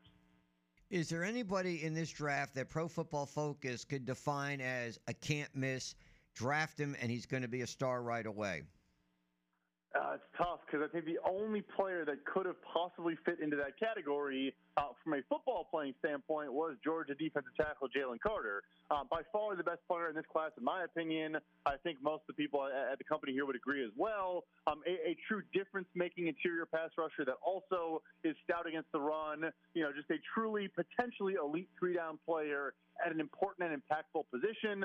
But of course, when you have off-field legal issues, when you don't do, you can't even finish your pro day for conditioning things, all these things. Look, I still think he goes as a top 10 pick, but I can't categorize him as a can't miss prospect. Now that we know more about him as a person. What are you guys thinking about the number 2 pick? Is it C.J. Stroud? Do they go defense there? I think it will be one of C.J. Stroud or Tyree Wilson, the edge rusher from Texas Tech, or Will Anderson from Alabama. I really don't buy the Will Levis smoke. Maybe I'm wrong, but I personally don't believe. I think there's a lot of dot connecting doing there by people, and I'm not sure I buy it. So I think that's the pool of 3 players. I'm going to lean towards the defensive player, and I'm actually going to go with Tyree Wilson right now if I had to guess. Big body, 6'6", 270 pounds, a ridiculous wingspan. This is 1 inch shorter than Giannis Antetokounmpo. That's how long this guy is. And I think he's a guy that new head coach D'Amico Ryans, another former Alabama guy. That's the kind of players they were looking at in San Francisco. I think he could fall in love with him as a prospect and bring him in number 2 overall. Brad Spielberger with Pro Football Focus. You sound like you know what you're talking about, so I'm going to ask you this if you want to dive into this. Since we're asking our listeners Thursday to join us at Walk-Ons for our draft party, pick the top 10. Do you want to give us your top 10, 1 through 10?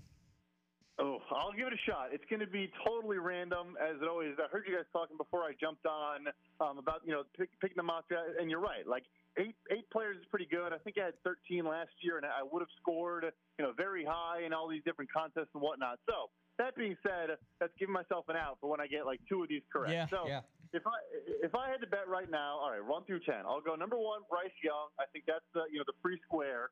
I'll say Tyree Wilson 2nd overall. I'm going to bet Arizona tries to trade out, but they cannot find a trade partner. And they're desperate to trade. I think they might even take a bad deal. But I'll say Will Anderson 3rd overall.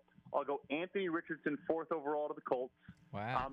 I'll do a trade here. I'll say the Eagles trade up to number 5 with Seattle, and they come up and take Jalen Carter 5th overall. 6th overall, I will go with Devin Witherspoon, the Illinois cornerback. 7th overall, I'm going to go with Christian Gonzalez, the Oregon cornerback. 8th overall is the Atlanta Falcons. I'll go with Nolan Smith, the edge rusher from Georgia. 9th overall, I'll take Paris Johnson, the tackle from Ohio State. And then 10th overall, I'll go Peter Skoronski, the Northwestern guard tackle, which would be Seattle in this spot. It's going to happen. Just like that. It's going to happen. And people, you heard it here first on WNSP. Hey, great stuff, Brad. How can people get more information as the NFL draft is right around the corner? Yeah, if you want more information like that 2 out of 10 mock draft I just did, you can follow me on Twitter at PFF_Brad, and I have multiple articles coming out this week on PFF.com. Technically, it's 1 of 9 because the Bryce you said is a free square, so technically it's 1 out of 9. There you go. Yeah, that's fair. That's fair. Hey, man, we really appreciate it. Great stuff, and enjoy the draft. We'll be in touch. Thank you. You too. Yep. Brad certainly knows his stuff, and so does Dr. Christopher Mullinex with Mobile Oral and Facial Surgery. He and his associates, Dr. Wallander and Dr. Babston, 3 outstanding oral surgeons available. No referral needed. Same-day appointments available. They specialize in everything: jaw surgery, facial trauma, knocked out teeth, wisdom teeth, dental implants, jaw surgery, and much, much more. If you have an emergency, let's say in the morning, give them a call, 471-3381. Chances are they can fit you in the afternoon. We certainly appreciate Mobile Oral and Facial Surgery for being our title sponsor. When we hit the road this Friday, we'll be at Mobile Christian. And a big thank you to Dr. Christopher Mullinex. All right, so when we come back, a couple things. We're going to give you an opportunity to win some Chick-fil-A. And then the encore performance. Can't wait. Of the newest track that dropped earlier today on WNSP. Take that, Springsteen. Now, Springsteen ain't got nothing on he and the F Street Band after you hear this one. Am I right? How do they go from an E to an F? Just failure. That's what it is? That's what it is. It does not match up. It does not measure up to what you're getting ready to hear. So for those that don't know, Lil Wayne kind of name dropped Paul Feinbaum in his new song. We did one better, and it has to do with Lee Shervanian. Stay with us. You're not going to want to miss this. Hi, this is Luis Gonzalez, former South Alabama Jaguar and Major League player. You're listening to WNSP Mobile. Chick-fil-A, I could eat there 7 times a day, where the people laugh and children play. Oh, I'm in love with Chick-fil-A. All right, boys and girls, here's your chance. It's some snacks. Yeah, let's get done with this quickly because I want to get into that song by Little Nicky. So here it is. All right. This has to do with the draft coming up. There's a chance that Bryce Young, a good chance, he's the odds-on favorite, will be the top pick. Name the last player who has ties to this state, meaning they either lived in this state or went to school in this state, who was the overall number one pick.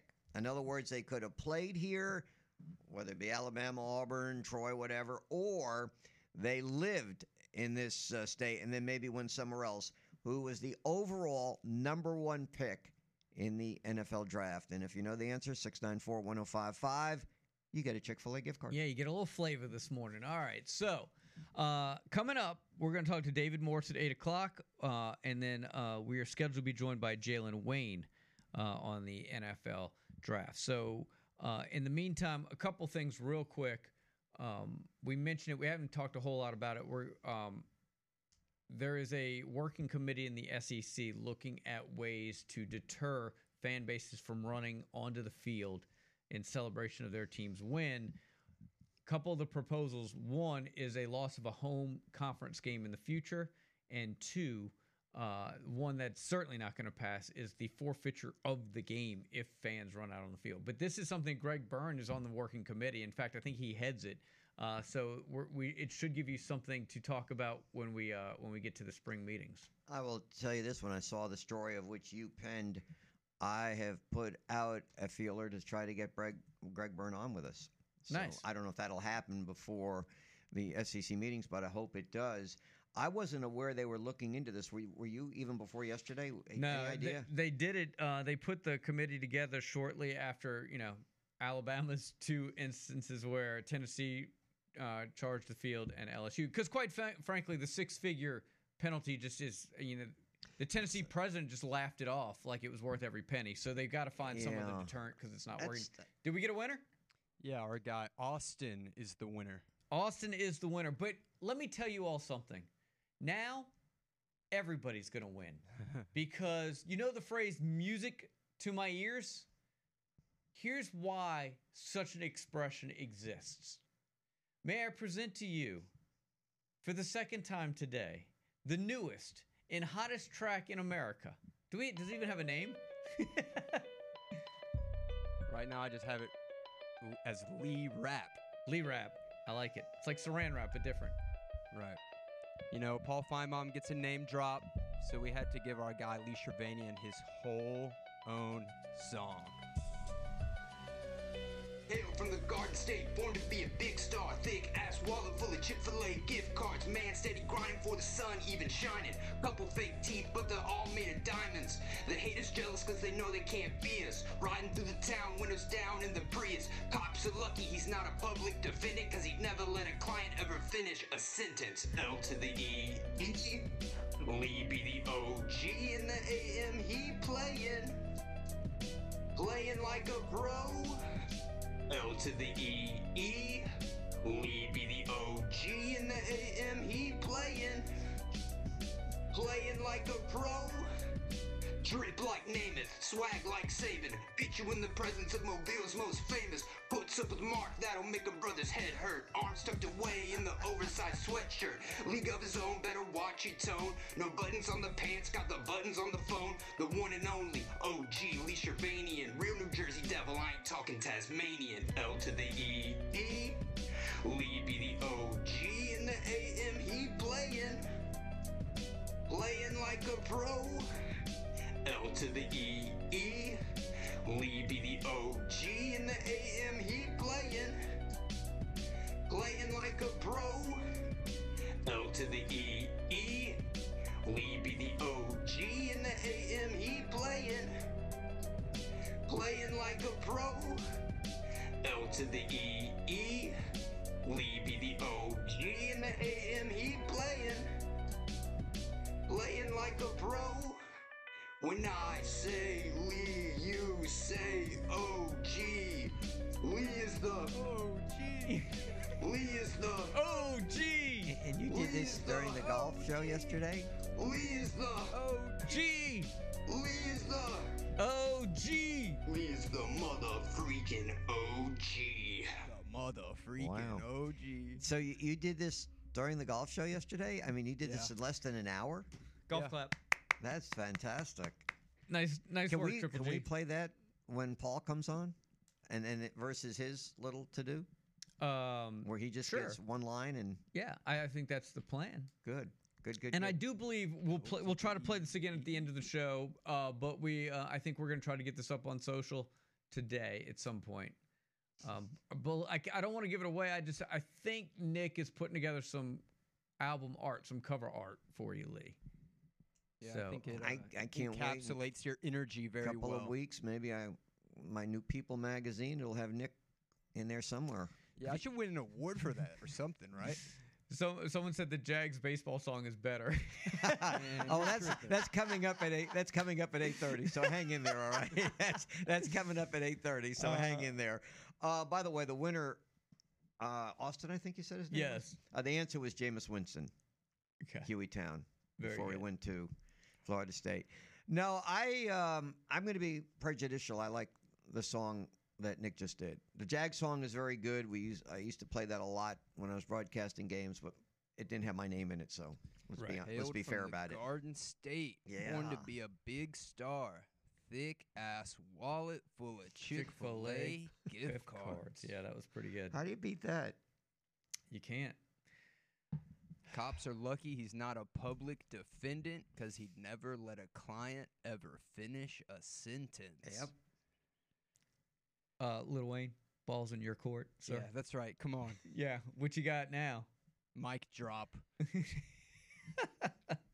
No, it's funny when I've read numerous stories about, putting together lyrics and things like that. That's why I was curious. How fast did you do this? Sometimes it takes, songwriters like a week. Some do it in 10 minutes. Some, like I remember, what was Frankie Valli, the first song that made them a hit, Sherry? The guy who wrote it, he said 10 minutes on a bus. He was on the bus and he wrote it in 10 minutes and got it done. And so, Nick, it took you less than, a half hour? Yeah, I probably wrote the lyrics in like 15 minutes, and then I had to record it, so. And that was between commercials yesterday, right? Yeah. So while the golf show was going on, I was in the front of the bus DJing away. I couldn't let Paul Feinbaum be the only guy who comes on this show.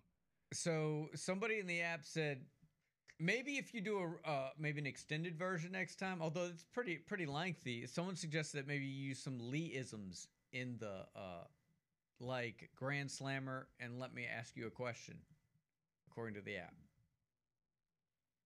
Just saying. That's someone says they want to place a bet right now that Triple G made this over a year ago and just now saw the opportunity to bring it out publicly, but not bad at all. Someone said, "Wow, what an inspiration!" Someone said the rap was a lot better than expected. You guys underestimate my skills. See, when I was in high school, my thing was that I freestyle rapped all the time. Oh, so like 8 Mile is like one of your favorite movies? It's okay. Really? It didn't. Did you win these battles? Oh yeah, all the time. After this plays out, is there a chance you might work on one for Mark? Oh, maybe. Give him his due. Yeah, I can throw something together. All right. What was the? So what was better, 8 Mile or that Disney movie? Let It Shine. I actually did like that movie. I don't remember what it was called, but Let It I know Shine. what you're talking about. With the guy from Everybody Hates Chris. Yeah. This dude can't rap anything. Let It Shine or something like that. Yeah, when he says, this dude can't rap anything but my burrito or whatever it was. Yeah, that's right. Speaking of Disney. I should have tried to throw in some pain, little discomfort in there somewhere. Yeah, well. The next one, the follow-up. Yeah. The follow-up never quite as popular as the original, though, in a song. I'm waiting for some sort of random Frankie Valli reference. Don't mess with Lee in the oversized sweatshirt. He'll bring you a little pain, a little discomfort. Maybe it's good that I did. It's a work in progress. Yeah. All right, coming up at 8 o'clock, David Morse QB Country. Going to break it down for us with the NFL Draft. We got some South Alabama tickets, baseball tickets we're going to give away as well, and Jalen Wayne set to join us as well. Continue with your comments in the app at WNSP.com. It's the opening kickoff right here on the sports station. Stay with us.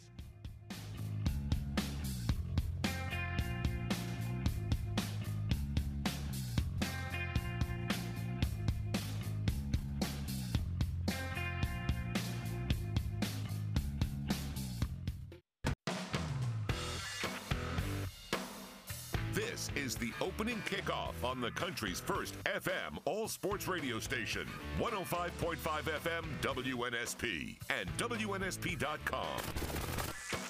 The latest sports, news, traffic, weather, and timely guests with Mark Heim and Lee Shermanian. The opening kickoff. Here are Mark and Lee.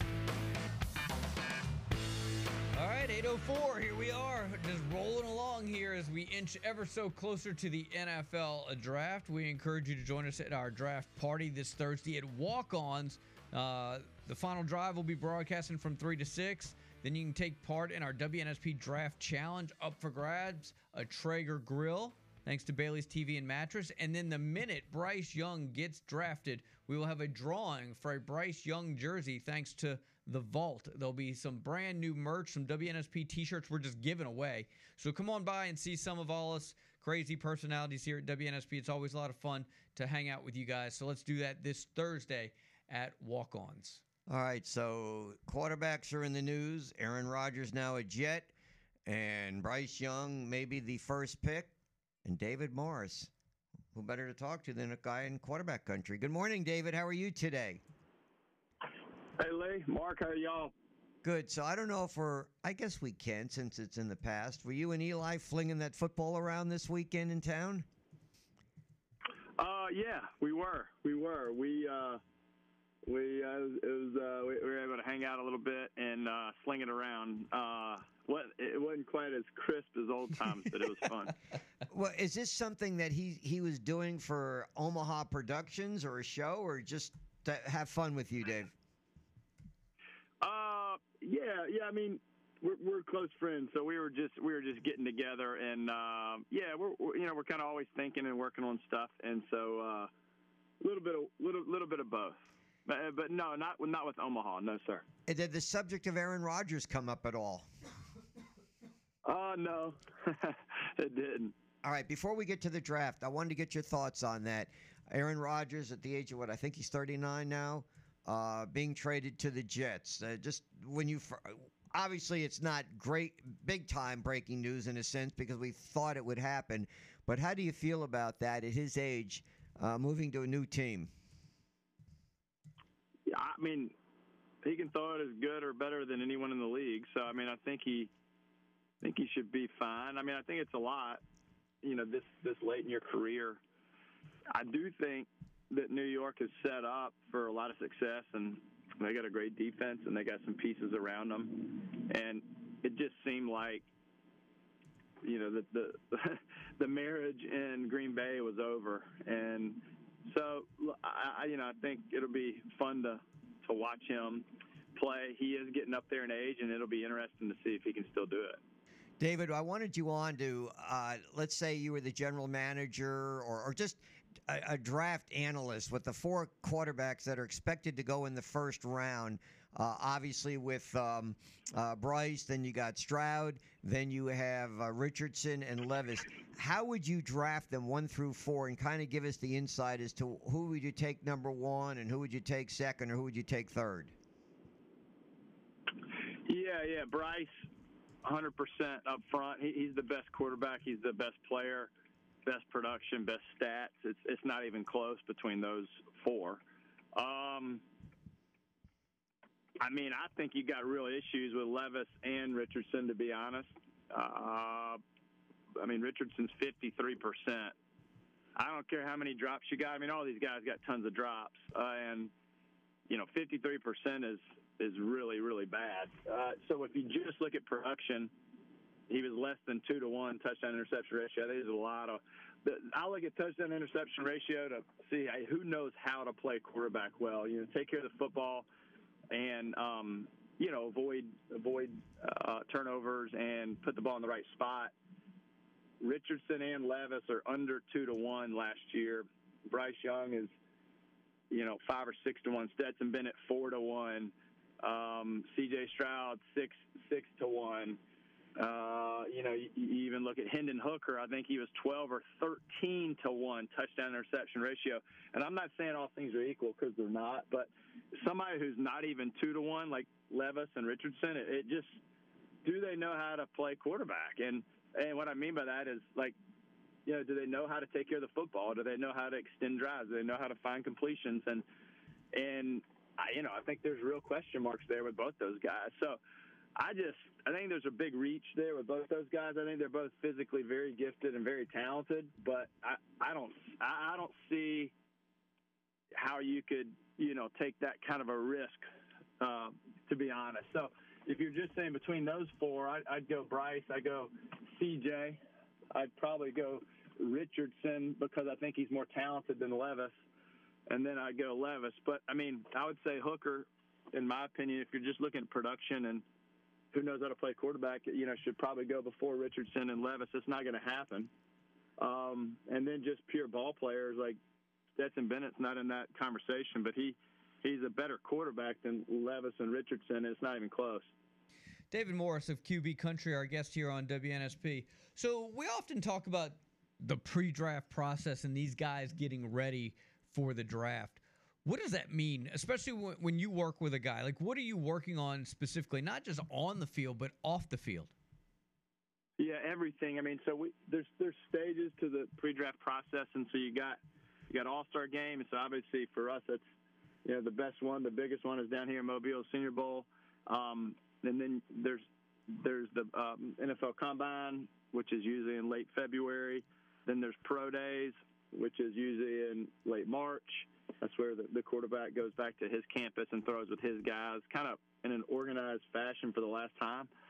And then there's meetings and visits. And so if they visit a team or organization, they can't work out there. They can only just do meetings, they can go to dinner, they can do X's and O's, they can do mental stuff, but it can't be a workout. But the teams can come to their school and they can do a physical workout and meet. And so there's just different stages of the process, and then there's Zoom calls and all that too. So I would say that it's a long, monotonous, unique experience because these guys, even the preparation for what's coming is just very different. It's much smaller feeling. You're working out in facilities like mine, but you're coming from facilities like, University of Georgia or Alabama or Ohio State, and so like just resources and people that have their hands on you and people that are, that are working on you every day. It just changes a little bit. And so, I think that's even a challenge for some of these guys. And then the work, you're on the field every day, all day, and you're getting ready for your 40 and your 5-10-5 and the Wonderlic and interviews and, the workouts and testing and pro day and it's just the same stuff over and over again for a long period of time. So I think this week is a big relief for a lot of these guys that, the process is a lot and it's hard, but that's just part of it. And I think most of these guys, once they I think there's two reasons why you see all the emotion. These guys have worked hard their whole life for this and dreamed of this, but also like this process is very hard and it takes a lot. David Morris from QB Country joining us. All right, last year it was Kenny Pickett, the small hands. This year the emphasis has been on Bryce Young. He's too short. Is this fair? These people who analyze it to come out with stuff like that, he's too short. Yeah, look at the tape. The guy was the best quarterback in football last year in college football. So you can say he's too short, but too short for what? Like, I don't know. Too short to throw it through lanes, too short to throw it over the offensive line. there's not going to be taller offensive linemen in the league than what they had at Alabama. There's not going to be taller defensive linemen in the league than what he saw on every Saturday. So, arm length is going to be about the same. Now caliber of player, you're going to see more consistency, at a higher level. But end of the day, what you saw in college from a standpoint of throwing over people and through people is going to be what you're going to see from Bryce at the next level. Taking hits. I mean, he's a guy that avoids huge hits. You'll see that continues the way he plays quarterback. He's a real deal quarterback, and he's a guy that has an incredible feel and presence back there. So I think it's all blown up too much. And again, when you have this much time to think through all the scenarios, sometimes you overthink, and I think that that's part of what happens during this process, year in, year out. David, let me ask you something. Of all the quarterbacks in the NFL now, who's your favorite to watch? Who do you really like and look at technique and anything to go with it as a quarterback that you'd go pay to see play? I mean, it's hard not to just throw Mahomes out there immediately. There's a certain grace and presence and artistic, style to what he does. His feet are always in rhythm. His movements are always smooth. His stroke is always, clean and but not necessarily always the same. And so the way he does it is just really, really interesting and kind of fascinating to watch. So, I mean, I think right off the cuff, you say Mahomes. David Morris of QB Country with us for just another minute or so. What is it that you've learned about these guys getting ready for the draft that maybe you didn't know when you first started this whole QB Country thing and getting guys ready? What is there something that became a lot more apparent that maybe you weren't aware of, or something that's much more important than you thought it was when you first started? Man, that's a great question, Mark. I feel like I learn a lot every year, and we learn how to do it better. We learn how to kind of structure our days better. These kids start at 7:30 a.m. with us, and usually we go to about 3:30 or 2:30 every day. And so in that, you're getting PT. The guys we use, obviously, at our place is Encore Rehabilitation, Kern Fuchs and those guys, and Molly and Stacy. They're incredible. And so they we start there. It's kind of prehab work, and then we'll go right into running and kind of linear or lateral movements, and then we go into throwing, and then we lift, and then we eat, and then we meet, and then we keep meeting. And so I think, there's a lot of different ways that day can go. And are you throwing too much? Are you not throwing enough?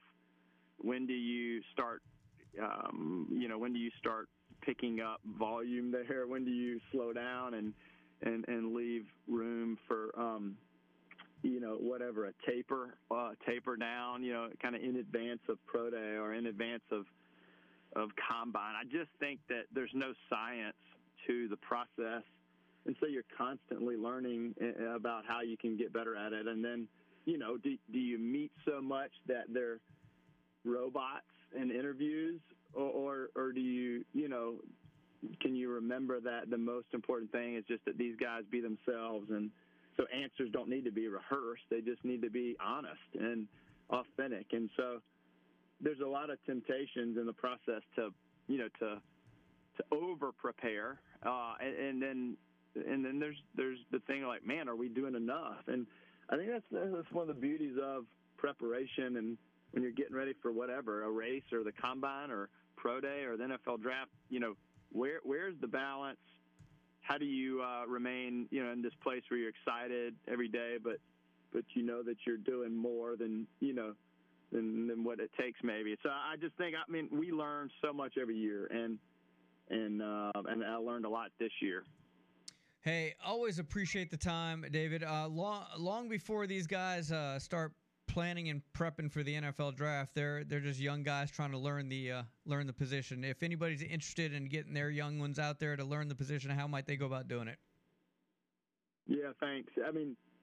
That's it. We love training quarterbacks starting at a young age. So yeah, go to qbcountry.com. is our webpage, and then on Twitter and Instagram it's at QB Country.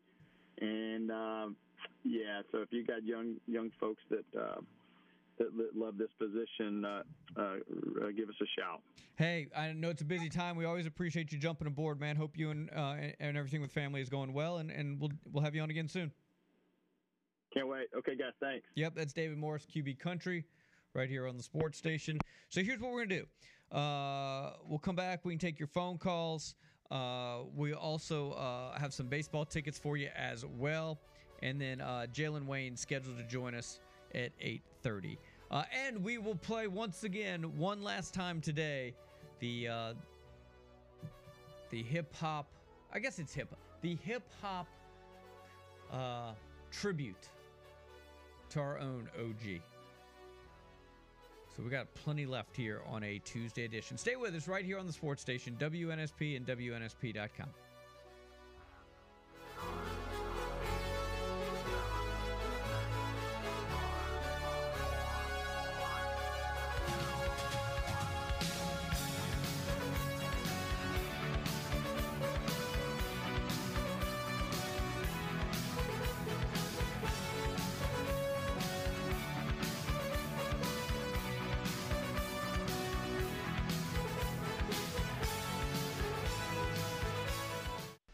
Hi, this is Juan Pierre, former South Alabama Jaguar, former MLB player, and you're listening to WNSP.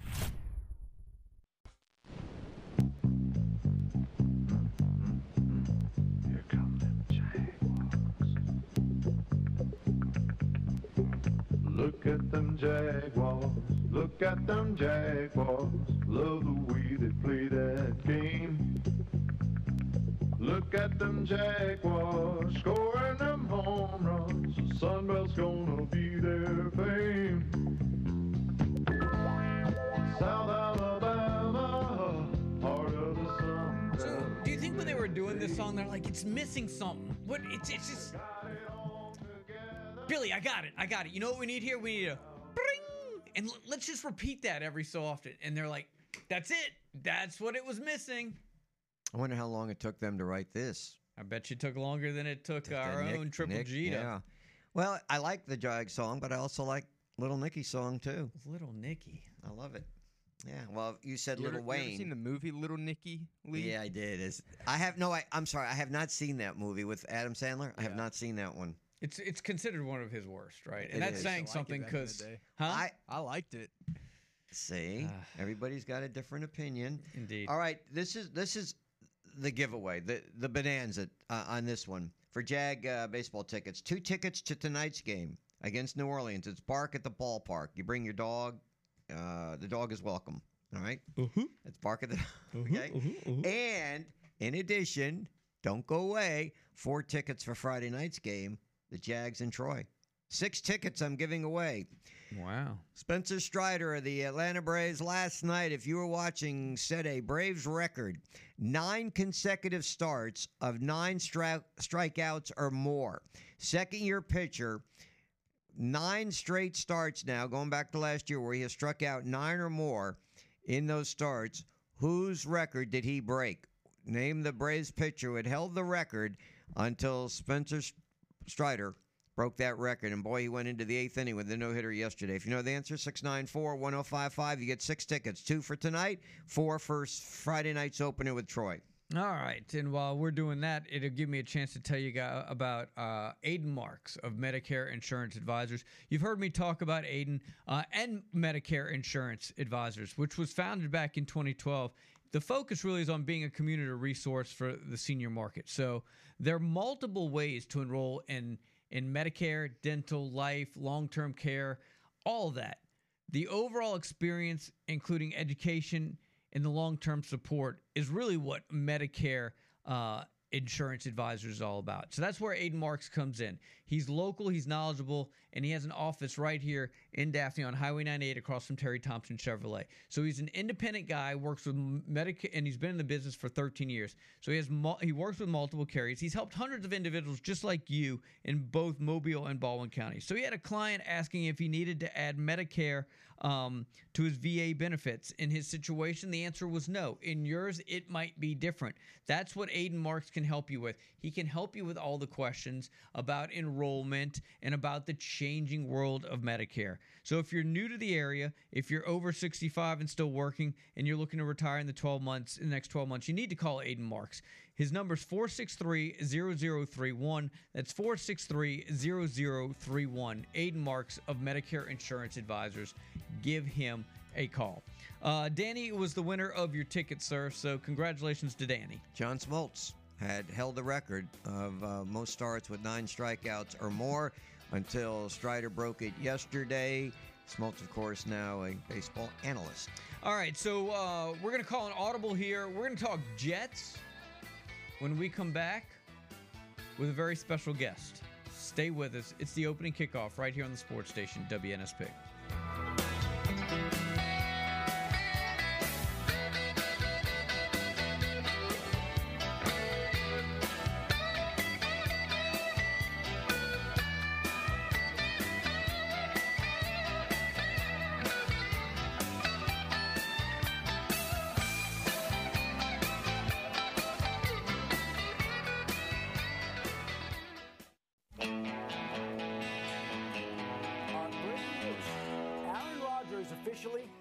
Traded to the New York Jets. And it just came down moments ago in a trade involving 6 picks. Aaron Rodgers is going to the New York Jets. It's official. It is happening. Finally, after all this time, we've been waiting for this trade to happen, and now it is. And here are the details of the trade. 8:32, welcome back in. The opening kickoff continues right here on the sports station, WNSP. All right, it's time now to dive into this deal. Mark and I, of course, have talked about it for 2 hours this morning. We've given our thoughts, but I want to go right to the source. Rich Cimini has covered the Jets for a number of years. He's with ESPN, and he does his main job is with the Jets. And Rich, first of all, thank you for taking time in your schedule to join us. Good morning. How are you today? Great to be with you guys. Like you said, I've been covering the Jets for a long time, but this is probably the biggest trade they've ever made. So it's a cool time to be covering the Jets. Well, the last time I covered the Jets was when they won a Super Bowl back in '69. I'm far removed from those days. So I want to, and I know there's still that link, like, name it this, name it that. I was a big Jets fan back then, but I've been based here in Alabama for a number of years, so kind of gravitated to the Saints. But I want to ask you to evaluate from your standpoint, was this a good move by the Jets? Yes, I think it was a good move. Obviously, a very rich price they had to pay, but they're a win now team. They have a good roster. They had a really good defense last year. They were 4th in the league in defense. Their offense was miserable, and they felt that had they had even a competent offense, they probably would have won 10 or 11 games last year. Instead, they only won 7. So at the end of the year, we talked to Woody Johnson, and I remember it very vividly. We were in his office, and he said the missing piece was the quarterback position. He goes, I'm going to do everything I can to fix it. And so they went out and got one of the best quarterbacks in history. Now, is he going to be this Aaron Rodgers, who won 4 MVPs? I don't think he'll be to that level, but even if he's a notch or two below that, I think it'll help the Jets a lot. So you mentioned this was the biggest trade. I'm curious, how different does this one feel from the whole Brett Favre saga as far as white noise and background noise and all that kind of stuff? Yeah, a lot of similarities. Of course, the Favre trade happened in August in training camp. True. But they were after him for a long time. It was like 3 weeks of constant. They were recruiting him, trying to convince him to come to the Jets. And so, he was actually a year younger than Rodgers is now when he got to the Jets. And Jet fans will not remember that kindly because they missed the playoffs that year. They were 9-7, and the coaching staff got fired. But Brett Favre actually got off to a really good start. I think they were like 9-2 that year. They appeared to be headed to a playoff berth, and then the wheels came off. Brett hurt his throwing arm, and the team just fell apart. So that trade almost worked, and in this case, they're certainly hoping that Rodgers can stay healthy and do what Favre couldn't do. Rich Cimini from ESPN covers the Jets. See, when I looked at this deal, I actually thought the Jets came out really good, not having to give up a first rounder and getting a fifth and giving up a sixth. But yet most of the national media thinks the Packers made out really well in this deal. What am I missing?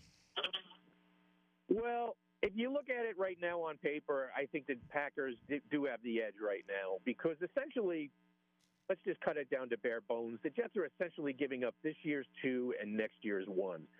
And because next year it's a conditional 2 that goes to a 1 if he plays 65% of the snaps this year. So if he stays healthy, it's going to be a first-round pick next year. And so that's a lot. I mean, the Jets are taking on a lot here. It's a 39-year-old quarterback. However, there's a caveat here. And the one thing we don't know yet, and I think the Jets probably do, but we don't, is I don't think they would have given up that much unless they had some sort of assurance from Rodgers that he's going to play at least 2 years.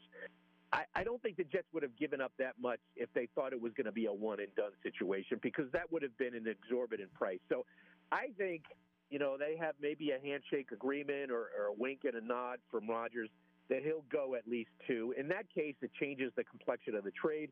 We also don't know his contract. He's reworking his contract, and maybe he'll rework it in a team-friendly way for the Jets, which would also be a benefit. So right now, I would say edge to the Packers, but we haven't seen all the components to this trade yet. So this might be a short question, but a long answer. But what took so long? What took so long to make this happen? Actually, it's not a long answer. It's just, in the NFL, it's a deadline-driven business, and there really was no sense of urgency for 6 weeks for them to get anything done. So now you have a soft deadline with the draft coming up. The Packers obviously wanted those draft picks for this weekend's draft so they could start reshaping their roster to help Jordan Love. And so, with the draft approaching, I was a little surprised it happened yesterday. I thought it would actually go all the way to Thursday or Friday. But, yeah, the soft deadline motivated both sides to get it done. So on Twitter, you sent out a bunch of numbers, Rodgers versus Brady, which maybe the Jet fans would feel really good about. You want to kind of give us the intake on that? Yeah, some eerie parallels. When Brady went to the Bucs in 20, the Bucs had gone 12 straight years with no playoffs. The Jets right now are at 12 straight years. The Bucs were coming off a 7-win season. The Jets are coming off a 7-win season. And, of course, Brady takes the team to a Super Bowl title. So I wrote an entire story this morning on ESPN.com just explaining some of the parallels. Essentially, the Jets are trying to do what the Bucs did with Brady. The one difference being that Brady was a free agent. And so that was just a money deal. For the Jets, they obviously had to pay a handsome price to get Rodgers. What do they do with Zach Wilson? Yeah, he's going to be a backup, and they're going to keep him as a backup. And their plan, which is what they say publicly, is that when Rodgers moves on, whenever that might be, that, Zach will be a possibility to return to the starting role. I highly doubt that. I mean, how is he supposed to get better being a backup? And we know he did not play well last year, and that pick has been a major disappointment for the Jets. It's the reason they had to go out and get Rodgers in the first place. So right now the company line is that they're going to keep Zach, continue to develop him, and I guess their hope is that someday he could be their starter. I really tend to doubt that. I think he probably needs a change of scenery. All right, Rich Cimini joining us to talk about the Aaron Rodgers trade, draft picks involved. I cannot let you go without asking you about another player because he played down here, went to Alabama, C.J. Mosley. I want you to kind of give us is he still the bell cow of the defense? Is he still playing at a all-pro level? Yeah, C.J. Mosley had a really good year last year. He made the Pro Bowl. I think he was second-team All-Pro, I want to say. He had a good year. I mean, he CJ kind of reinvented himself a couple of years ago. Of course, he sat out for the COVID year, and new coaching staff comes in, so there's always a lot of questions. Are they going to try to trade this guy? There were trade rumors. He lost a lot of weight. I think he dropped about 20 pounds to fit this defensive scheme. And so he comes in and has had 2 really good years in a row. And so, coaching staff likes him a lot. He basically is their Aaron Rodgers of the defense. He's the middle linebacker. He calls the signals, and they feel very good with C.J. Mosley.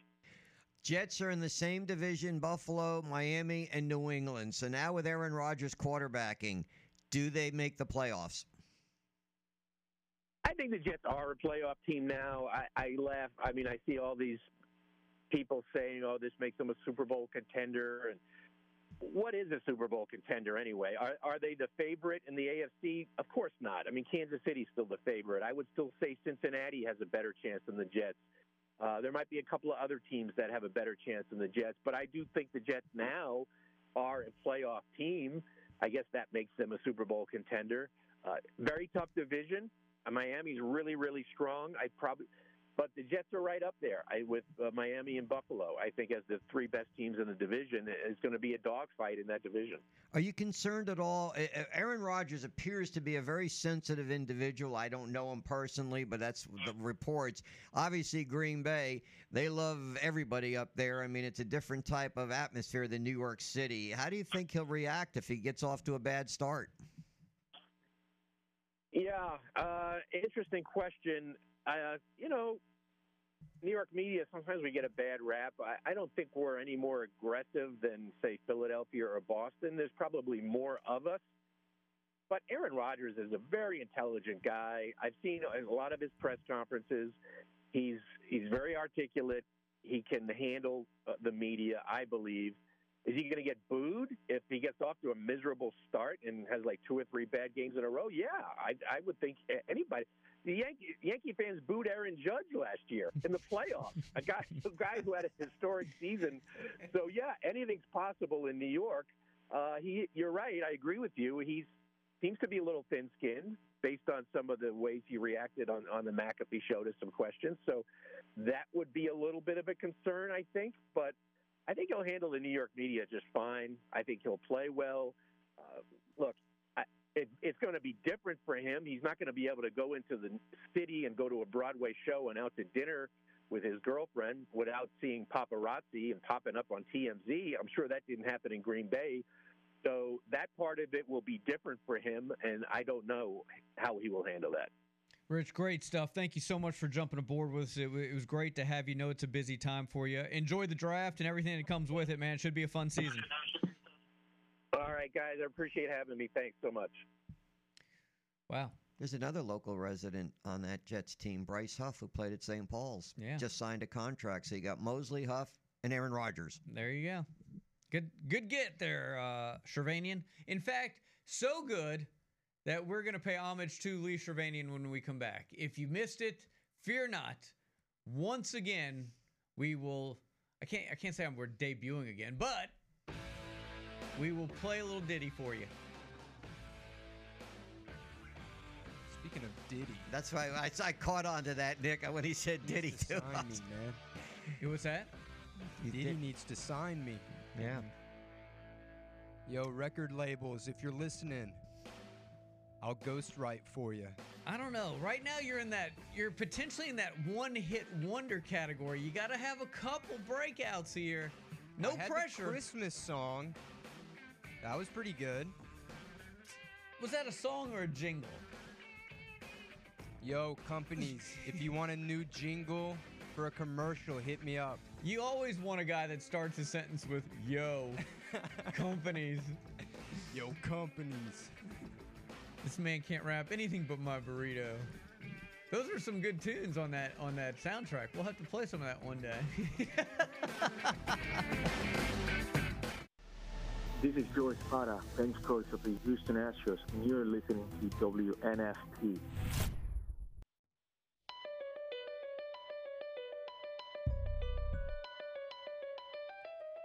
Ladies and gentlemen, I am excited to bless you once again The rap song dedicated to the one and only, the Hall of Famer, Lee Shervanian. Hail from the Garden State, born to be a big star. Thick ass wallet full of Chick-fil-A gift cards. Man steady grinding for the sun, even shining. Couple fake teeth, but they're all made of diamonds. The haters jealous cause they know they can't beat us. Riding through the town, windows down in the Prius. Cops are lucky he's not a public defendant, cause he'd never let a client ever finish a sentence. L to the E. Lee be the OG in the AM, he playing like a pro. L to the E. Lee be the OG in the AM, he playing like a pro.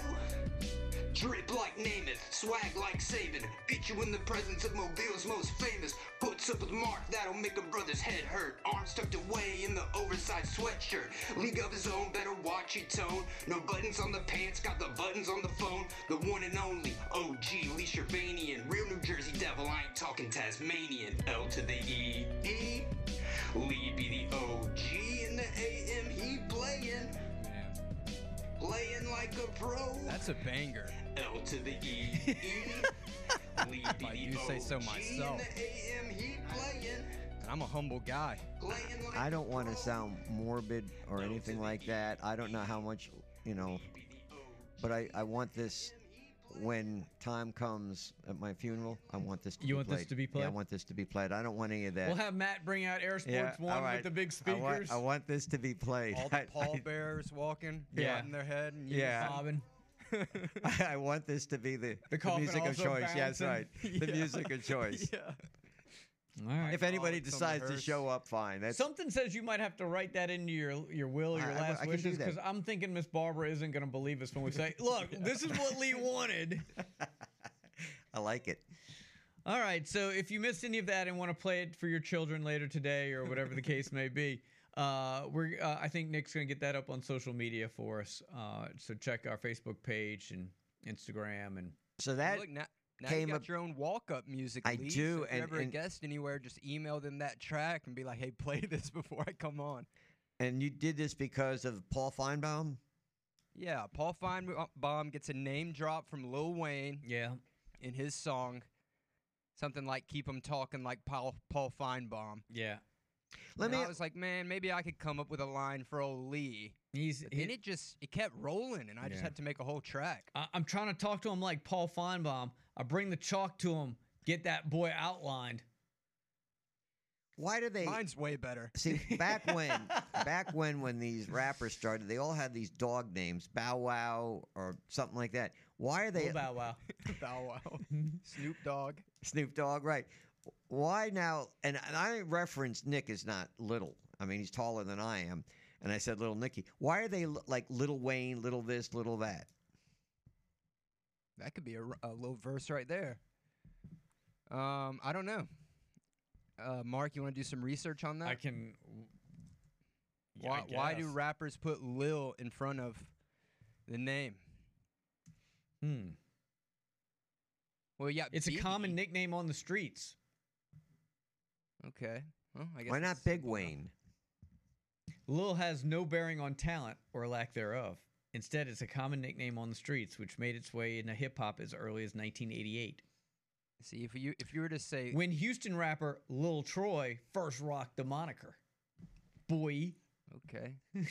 See, if you were to say like Lil Lee, Yeah. it sounds like you're saying Lily, which is Yeah. a girl's name. Well, Or- so Or is maybe we Lee. just call him Double L, right? Lil Lee. Lee is also a girl's name, Leigh. Indeed, it is. Yeah. True. Mm-hmm. True statement right there. So, can you get one maybe in the next couple days for Mark? Yeah, I can probably throw something together. Maybe during the golf show next Monday? yeah. Give me a week. I'll do it then.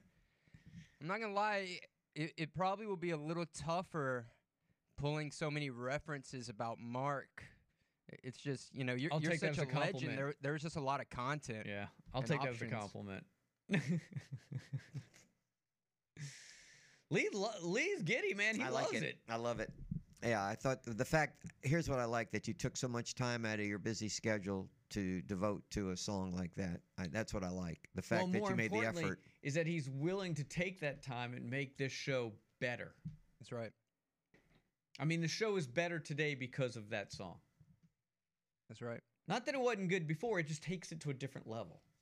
You had a good show today. So I think it's only fair, though, quite frankly, that if he's willing to do that for you, Lee, you should be willing to put together a little song about Nick. Oh. And perform a little song. I'm afraid. If you got to reach into those Frankie Valley roots and pull a little something. Have a little barbershop quartet come in. Yeah, which wouldn't be the first time we've done that on the show. We've done that, Nick. We actually you want me have. to get one in here to sing a Valentine's Day song for you or something? He could totally do it. Or maybe a mariachi band. Yeah. Have you ever had one of those in here? I can't say. Cinco de Mayo's coming up. Let's do it. Cinco de Marco. Oh, the ideas are flowing now. You know, you're throwing a lot on me in such a short time. I don't know if I can handle all this. Yeah. As it is, I had to make adjustments to get Rich on, so it kind of one at a time. Someone said you can rap about Mark's dad jokes he always has. Do I have a lot of dad jokes on this show? I haven't heard any. I haven't heard any either. I know Mark makes a lot of movie references. That's more in tune with Mark. Mark pumps Medicare really hard. Pause. What else? What's his signature Mark Heim thing? There's so many Lee things. Mark's always wearing like a graphic tee with some movie quote on it. Not always. That's Head of the Sylvester Stallone fan club. Yeah. Yo. That's what I was thinking when you said that. That's his signature opening line. I'm just like every other middle-aged, red-blooded American. He's like always,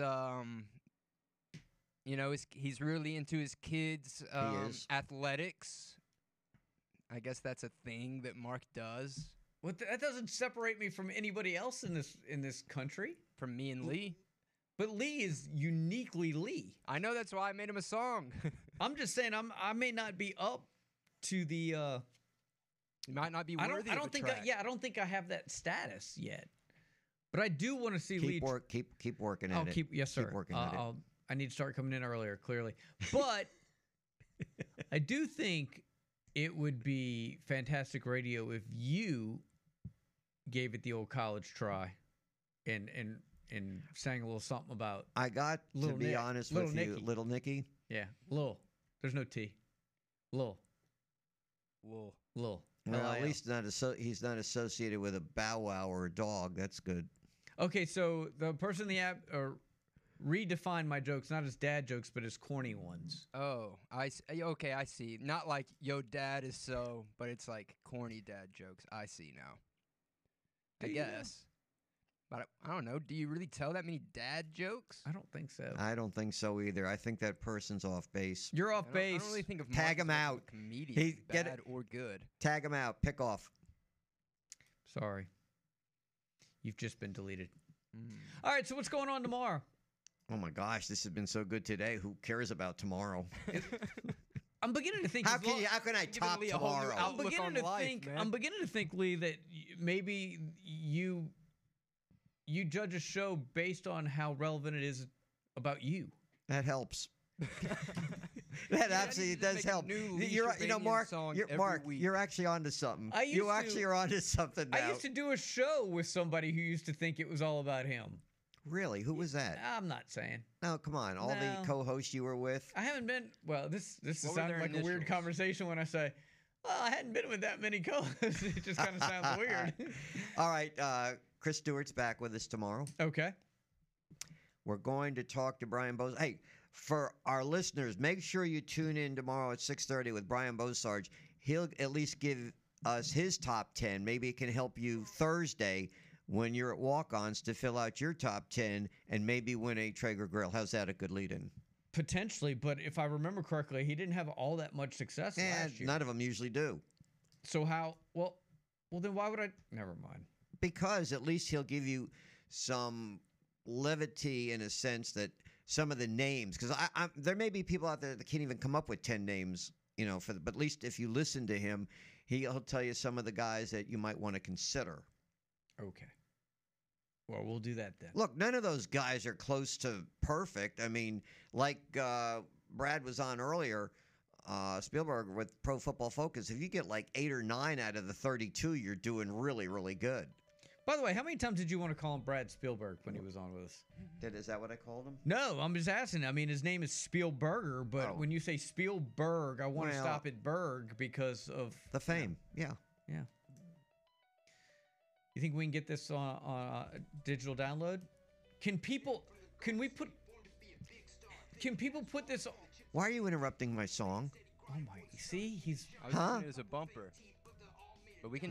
Why would you should do we just that? tell Mark to shut up and end the show and let it ride? That's impossible. Why don't we just put it on repeat and I don't have to come in at all tomorrow? We just play this. Public defendant because he'd never let a client ever finish a sentence. L to the E. Lee be the OG in the AM. He playing like a pro. L to the E. Lee be the OG in the AM. He playing like a pro.